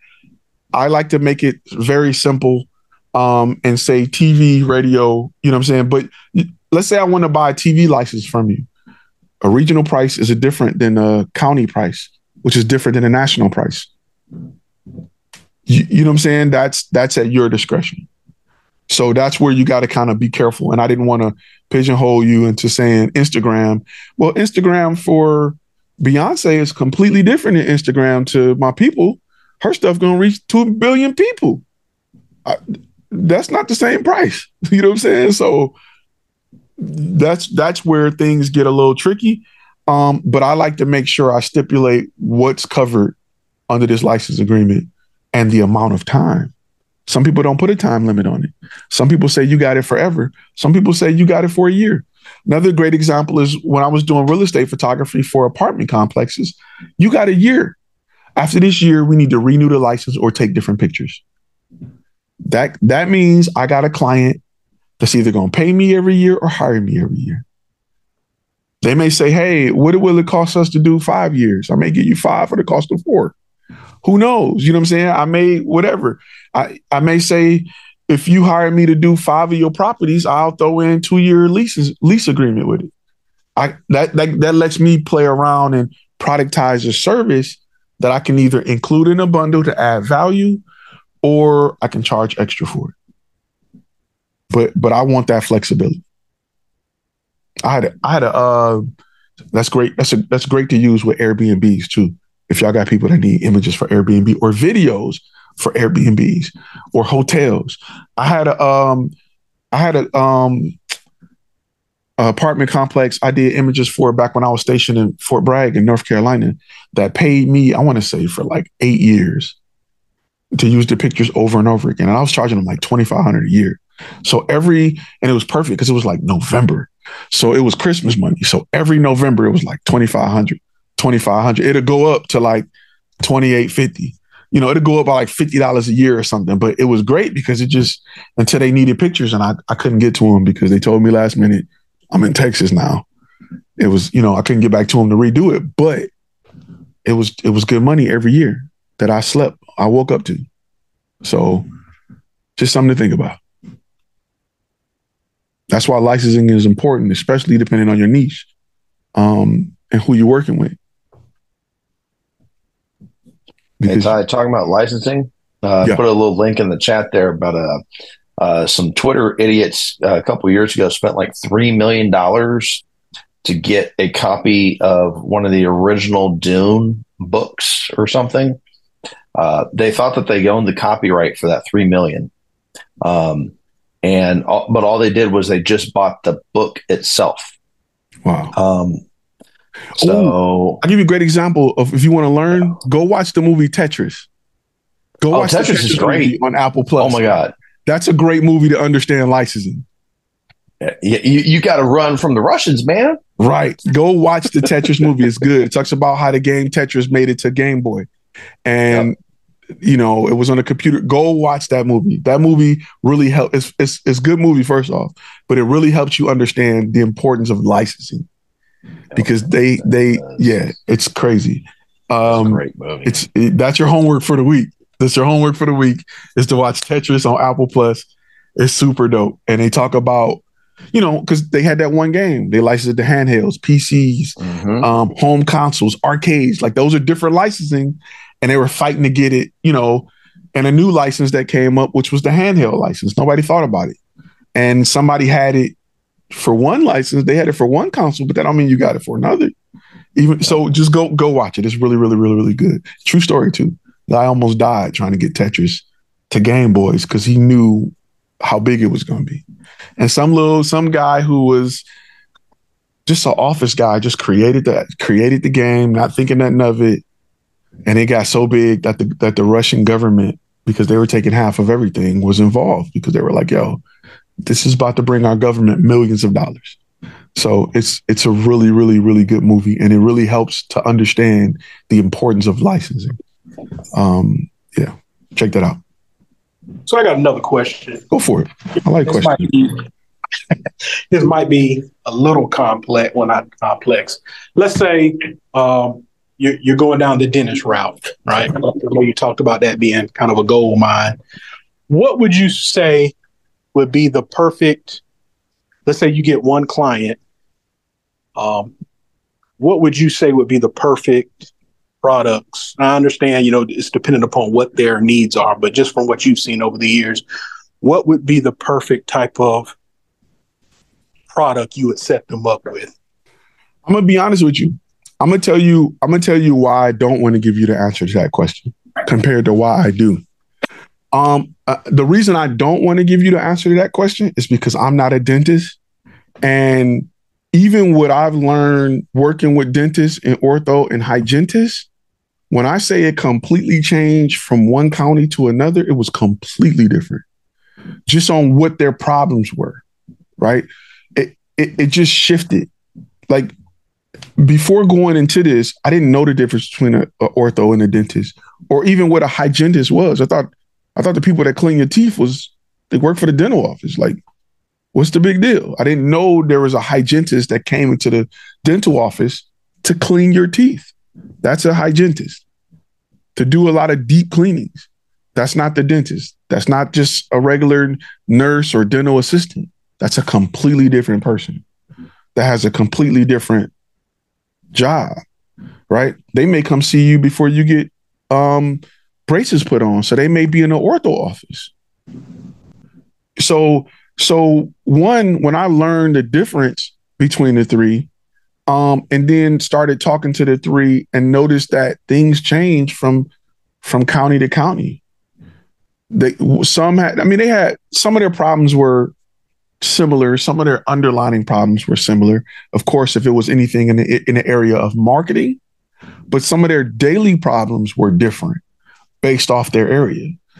Again, like I said, if they're in an area where most ortho want to be around schools, they plan their location based off the school district. If it's a higher end school district, because ortho don't do a lot of insurance, ortho do more cash than anything, cash and credit. Dentists deal with insurances. So you don't see a lot of ortho in the hood because people ain't spending cash money to get dentures but braces. You see ortho in the better sides of town with the better school districts because their parents are paying out of pocket for ortho, for braces. Most insurance don't cover it, or at least don't cover enough to make you say, all right, let's do it. Let's get $10,000 worth of braces because y'all covering $2,000. So just knowing that, okay, ortho got a different marketing budget than dentists. Dentists can be in network and just get all the people that the dental insurance send. Ortho don't work like that. They have a different mindset when it comes to marketing. So they may need more marketing than the average dentist. And their marketing may not be what you think. It may not be Facebook, Instagram. It may be building relationships with dentists. That's their marketing. Building relationships with dentists so that dentists can refer traffic to that ortho. That's it. So they may create content to help dentists understand about the kickbacks or things like I'll give you an example. I work with an ortho who offered the dentist, whenever somebody was referred, not only did they give them 10%, but they took care of their employees for free. Their employees could get braces for free, or their kids, right? Which is like, whoa, I never thought of that. But an ortho would say, okay, dentist, if you send me a certain amount of patients, this is what you qualify for. You send me 10 patients a month, which you may not think is a lot, But braces is 8 to 10,000, 5 to 10,000. Send me 10 people. That's 50 grand a week. I will let your dental assistants' families get free braces. So now the dentist can recruit better because not only do he offer healthcare and dental, but he offer free braces. So now he get the best dental assistants. And that's a recruiting feature. Like that's something that you just won't know or think about or be exposed to unless you work in that industry. Cause it's mind boggling to be like, wait, what? So, but it's a benefit. And I'm talking to the ortho, like, help me understand why this makes, like, you're giving away, they may have 8 dental assistants and each person is averaging 2 kids. Like you're giving away possibly 16 pair of braces per dental office you help. But when they're making, the cost to them is nothing. It's pennies on a dollar. But they're making, those dentists are sending so many clients. They're sending 20, 30, 40 clients a month at $5,000 a pop. They're more than breaking even. They're doing good. So these are things to just, when you do the math, and he started to break it down so that I can understand it. I was like, oh, snap. Hell yeah. I get it. So who would be out of the dentist, the orthodontist, and the dental hygienist, who would be, because there's 3 different industries in a sense, who would be the best beta client though to help you, or do you need a beta client for each one of those industries? Treat each one as if it's a different niche. Because I guarantee you, if you call a hygienist a dentist, they'll want to fight you. If you call an ortho a dentist, they'll want to fight you. If you call a dentist a doctor, they'll want to, like, they are very proud of their title. I forgot what it used to be. It's like DA or H, whatever their title. They're very proud of their title. If you go in there if you go to an ortho and you talking dentist stuff, oh, well, cavity this, cavity that, bro, you're not gonna make it. They're gonna walk you out the door. Like, what are you talking about? We don't deal with cavities here. This ain't. What do you mean? Like, it's such a divide. It's not even funny.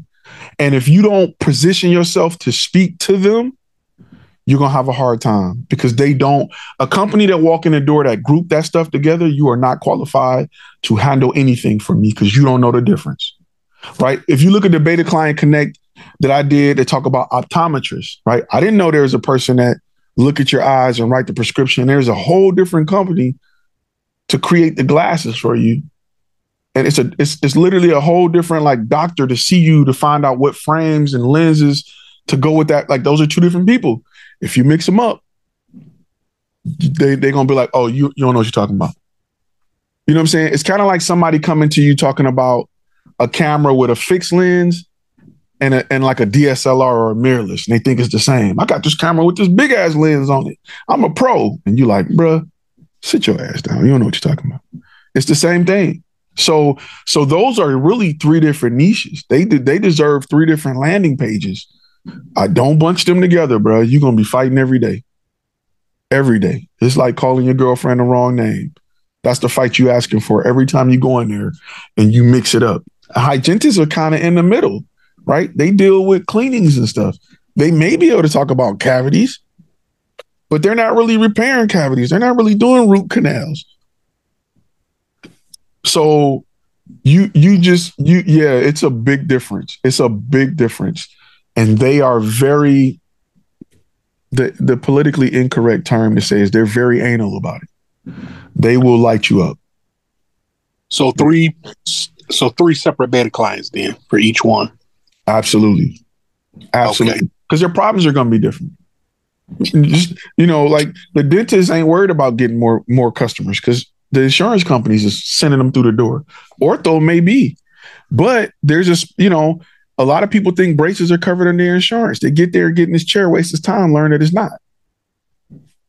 So he may need a more higher end content because he appeal to people who got cash for braces. He don't need poor quality content because a lot of people can't afford what he offered. If braces was covered in insurance, everybody would have them, but they're not. That's why there's companies coming out with these Invisaligns and cheaper alternatives to straighten your teeth because it's a cash thing. Nobody's insurance covering it.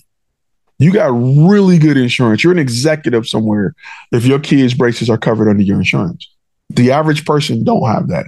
They don't have that benefit. So he has to go after it. And his audience that he's working with are usually higher educated. They're higher income. Everything about the ortho is catered towards, I don't want to say a higher quality viewer, but their audience is a more high-end audience. His content dentist content may need to be at 8th grade level. Like you may turn to your radio station and there's some local dentist like, yo, you need your teeth clean. Get in here and get in this chair. That's cool. That ain't gonna work for ortho.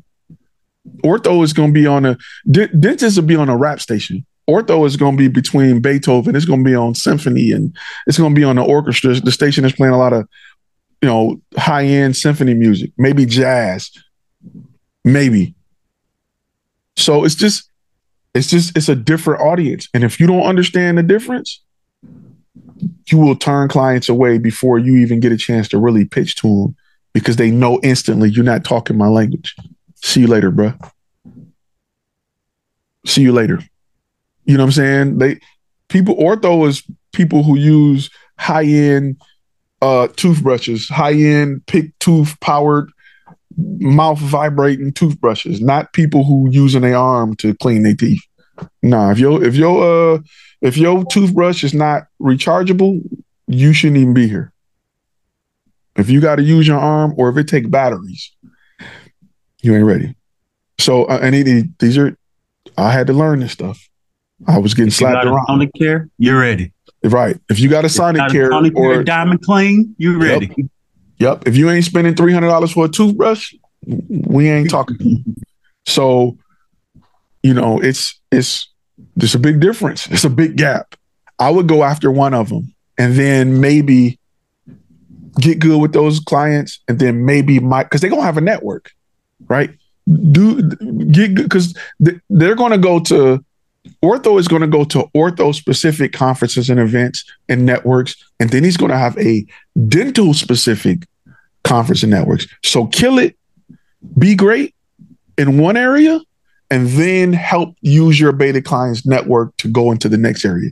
It'll make it a lot easier, instead of going after, 3 different, trying to do, you know what I'm saying? Build your brand and focus on, I'm just saying hypothetically, ortho. Get good with ortho, learn about ortho, and then once you have beta clients and you've created something that helps their ortho, then ask to be introduced to people in this network that are outside, that are in dentistry but outside of ortho. He can put you on he can make 3 phone calls and get you 3 beta clients. He can say, hey, I subscribe to this magazine, get you a little ad in the back of that. Or, hey, we got this event coming up that we're going to learn about. Okay, let me break down some other stuff while we're on this topic, right? That I had no idea about. What about the medication companies that come to the dental or ortho to sell their medication? They need training. They need marketing. What about the equipment and technology? There's a lot of technology companies that sell tech and complete systems to dental, ortho, and hygienists. There's a lot of camera industry technology that's in dental, ortho, and hygienists. Just camera, just taking pictures of before and after smiles, taking pictures of before and after crowns, before and after root canals, before and after cleanings. There's a lot of camera technology that is only for that niche that you can be introduced to create content for. Like you technology, you can go X-ray machines, you can go just all kind of stuff. That's just ridiculous. That once you get into that industry, you'll learn about. You'll start going to a dental events, and you'll have companies that sell gloves and scrubs and face coverings and the machine that's used to clean up the saliva. Like it's so many. Like once you get in that industry, it's so many ways you can go that right now you're not even thinking about. And this is not just for that industry. This is for whatever your niche is. There is so many different ways to go when you build that relationship with the beta client to open these doors that you just don't think about. You just don't know. You don't know what you don't know. The average person don't know why I'm at NAB every year. They don't know. But if you're selling a camera product and I tell you to go to NAB and it's all the camera people in the world, you got 10 different ways you can go to sell your product.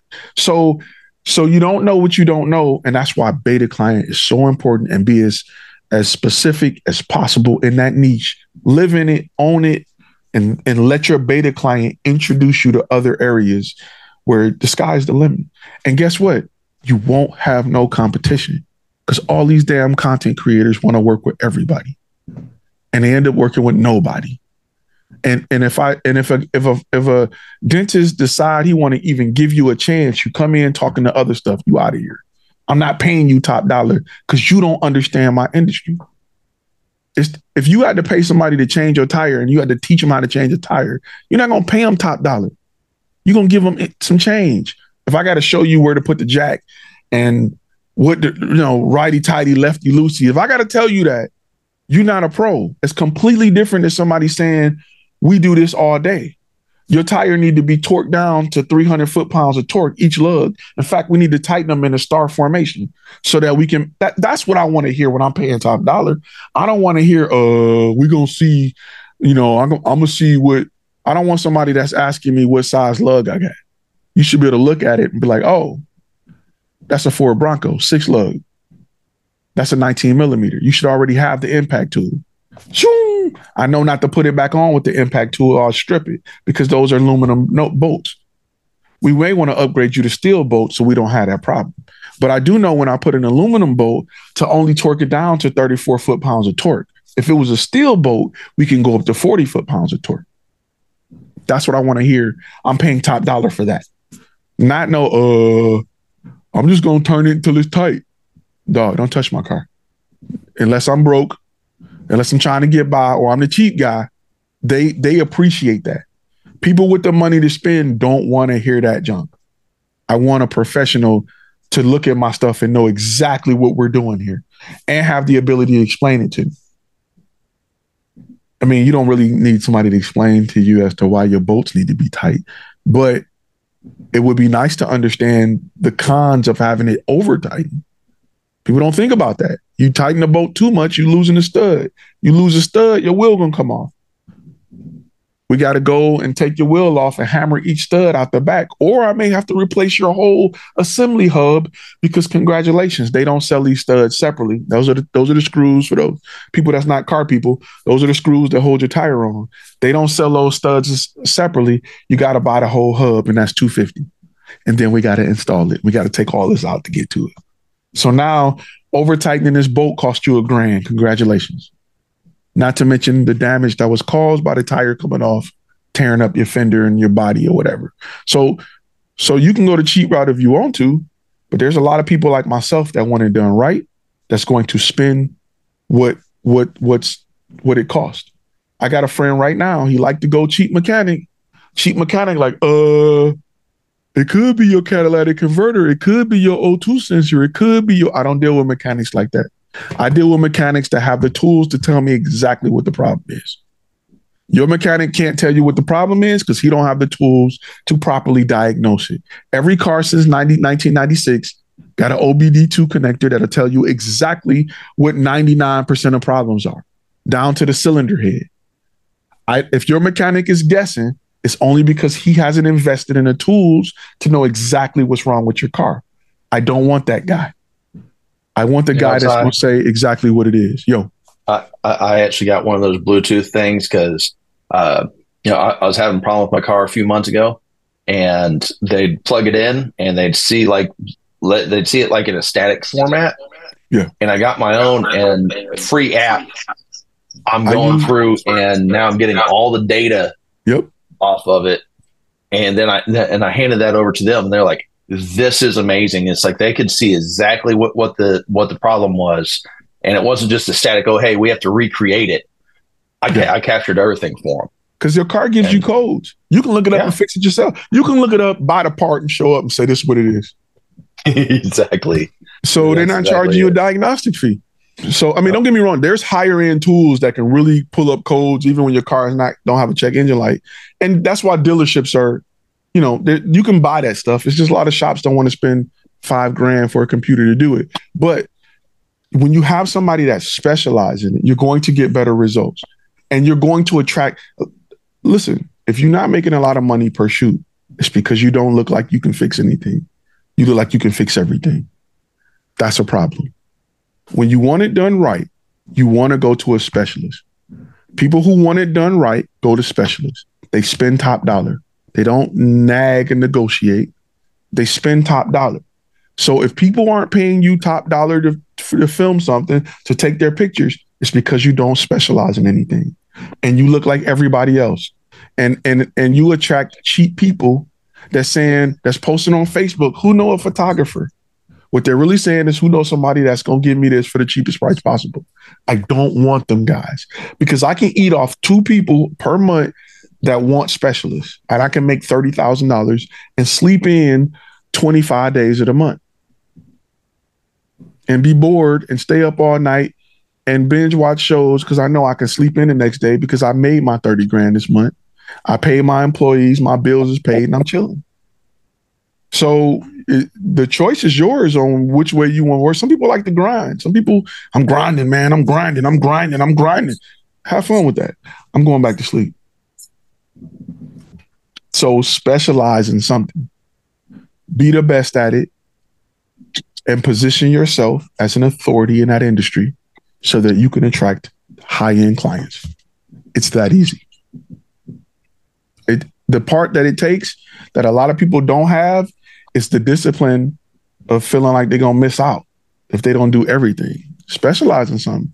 Because trust me, look, you specialize in solving ortho problems. You get your foot in the door doing ortho content. Guess what? Now they need headshots. Now they want to do a podcast. Now they want to do reels. You're going to still get all them layups. But they're going to trust you more because you specialize in their industry. And if you specialize in something, your upsells and bundles, they sell a lot quicker because you're the authority. They trust you. I work in this industry. I know what works. You need X, Y, and Z. They will trust you and do it. If you everywhere, how I know this works? Show me a list of companies this work for. You just out here experimenting on them. When you get surgery from your doctor, they can show you a list of patients and they have experience on how this works. They're not saying, well, let's see. We're going to get you under the knife. We're going to knock you out and let's see. I'm not getting this. I'm not getting surgery by you, bro. So those are things to think about. You said to you. You asked me, did I want you to leave it on? No, y'all over there helping a whole good strap. I don't even know who that is. Okay. Don't hit him. Don't hit him. So it's just something to think about. That man saying you got to leave. You can stay here anyway. I'm gonna let y'all. With that being said, I'm gonna slide out. Any other questions before I pass it to Victor for the late show? Any other questions? I'm sorry, I was a long-winded question, but I feel like it required a long answer. That's kind of why. Let me say this real quick. That's kind of why the modules is important, and I kind of tell you to go through them because sometimes when we ask questions, there's 10 other questions that got to get answered before we get to that. You know what I'm saying? I can tell you to cook it at 450 degrees, but we got to know that we need to thaw it and season it this way before we get to the point where we're putting it in the oven. And to make sure we cooking it right, it's important to know the steps before we get to that. That way, I'm not telling you to put a raw roast in your oven for 450 for 2 hours. If that makes sense. If that analogy makes sense. But any other questions? Go for it. That feels like about the stuff you would need to cook that bologna last week. That was if you missed last week, go watch last week's accountability meeting.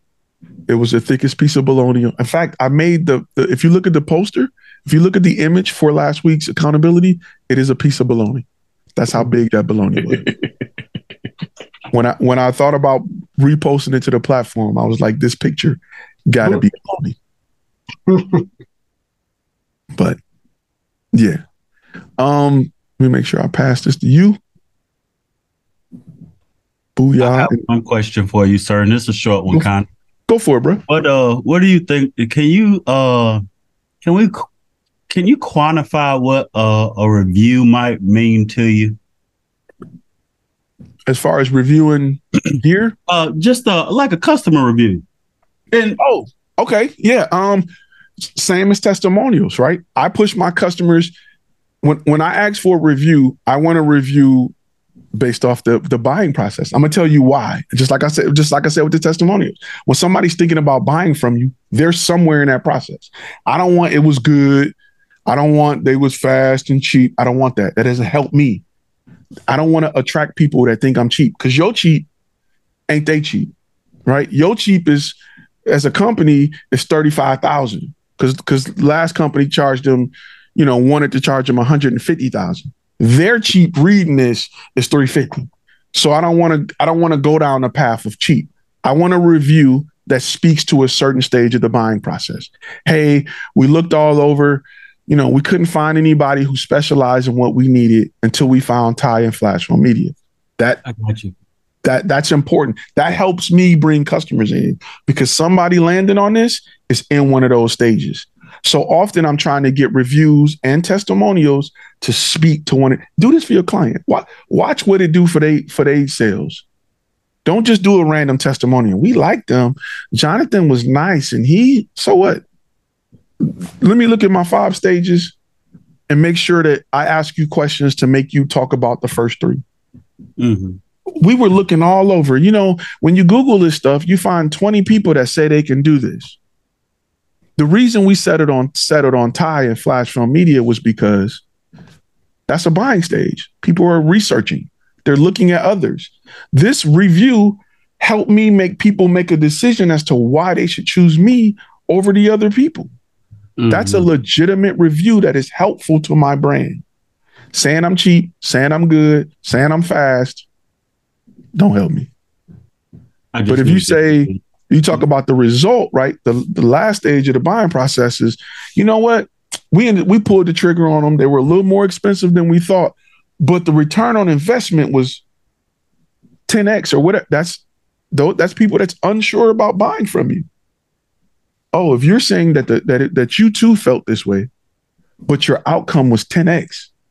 It's normal for me to feel like this is a big venture. It's normal for me to feel like this is a bit expensive. It's normal for me to be unsure about the price.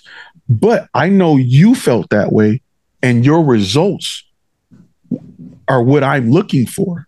So this review is going to help me get over that hump. And that's what your review should be doing that. I don't need nobody to confirm that we good.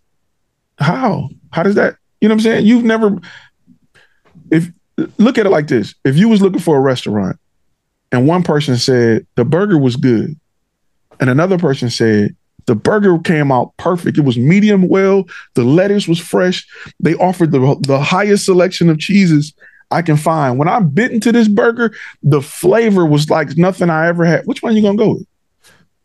You're going to go with the description. That's why you see companies, right? I used to clown Fridays, right? Because they had a saying that we provide handcrafted burgers. I'm like, the burger is not handcrafted. Like, who making a burger that ain't touching hands?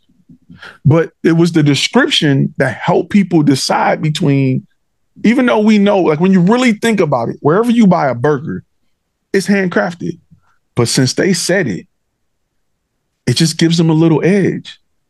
It's like Subway's always fresh idea. It's like it's why certain sub companies slice meat in front of you when they don't have to. They can throw it in the machine and the meat will come out the same way. But by slicing it in front of you, you feel like it's fresh. It could be an old piece of ham from last month. If they cut it in front of you, you think it's fresh. It just does something. That's why a lot of companies are starting to move their kitchen out front.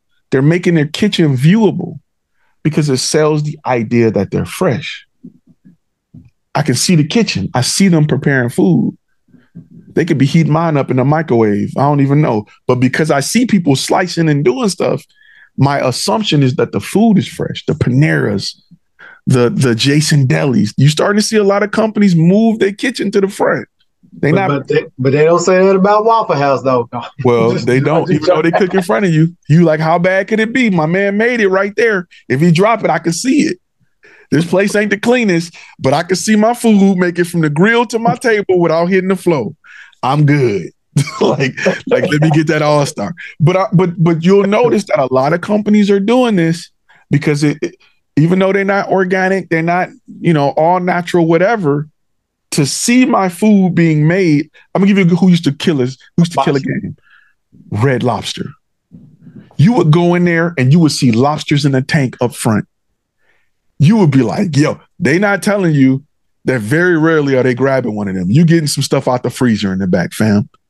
They would grab one or two, but you would just think like, man, when I was a kid, I used to love to go to Red Lobster. Never even ate lobster, but it was fresh because I seen a tank full of lobsters. They're still doing that. They're still doing that. You think it's super fresh. Your junk coming out the freezer. They just bait and switch. You don't think about it, but it's a tactic that they use. You can be landlocked, you can be in Idaho somewhere. If you see that tank, bruh, you're gonna be like, this lobster is fresh.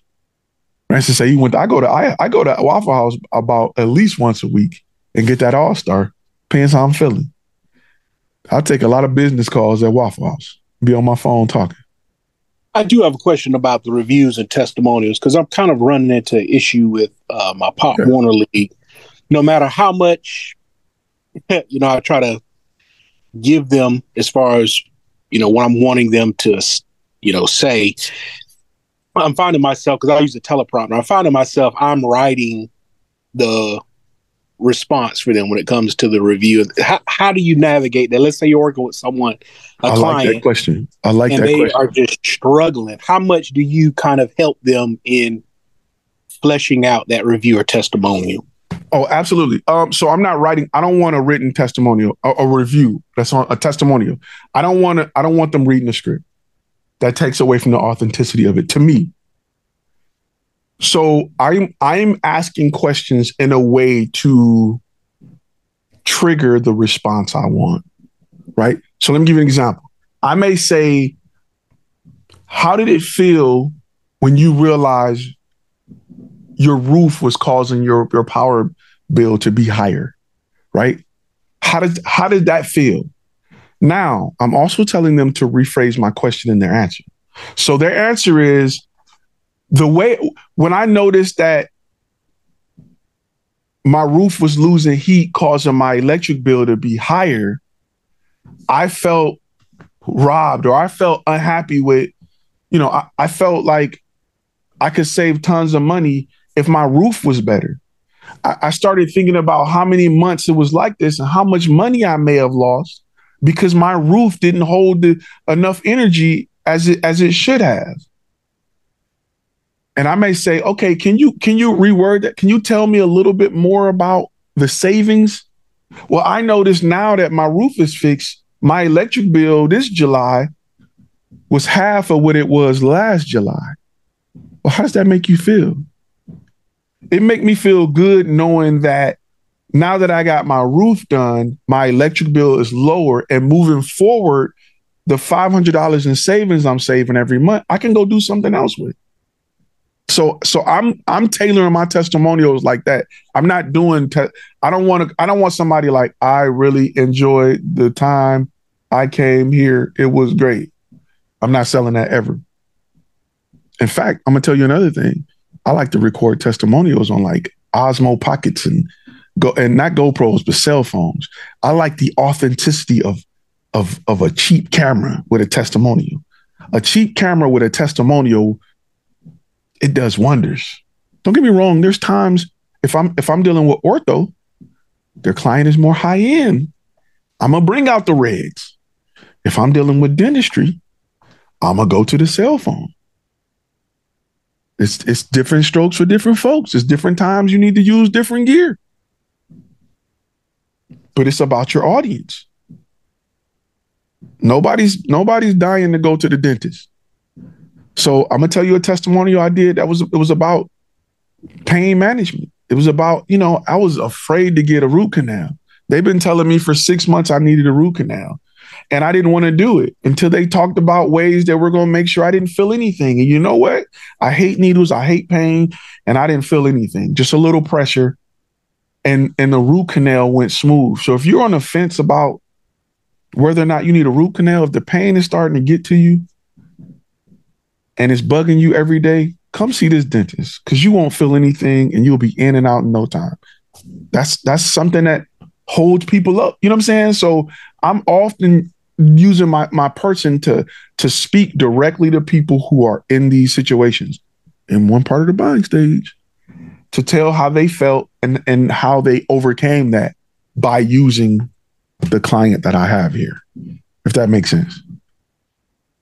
Yeah, my wife actually just had a root canal, and she was saying that because I was asking, I was like, man, I know that was painful. She's like, no, I didn't feel anything actually. So yeah, some people got laughing gas. Some people got just a shot. They got anesthesia. Some people have anesthesiologists, right? That's a whole nother dental anesthesiologist. People don't know. I'm gonna tell you another thing crazy. Anesthesiologists are starting to work their way in the tattoo industry. People are going under, getting knocked out, getting 12 hours worth of work done, waking up not feeling nothing. Crazy idea, but people who high-end tattoo artists offer your ability to be knocked out while they do your back tattoo. It's more and more common. Yeah, and that really came from those really high-end clients like your professional athletes and stuff. Yeah, because you're not getting that for a $2,000 tattoo. You're getting that for a $10,000 tattoo because that alone may be $2,500. So that's, but when it comes to testimonials, I'm always speaking to a stage in a buying process. I'm always getting their, how did this make you feel? Don't just say what you got out of it. How does this make you feel? How does this help you? You get in a training video. How does it make you feel as a person responsible for training a certain amount of employees? It makes me feel confident in my ability to make sure that my staff is all trained the same. It makes me confident in my ability to think that we're on the same page.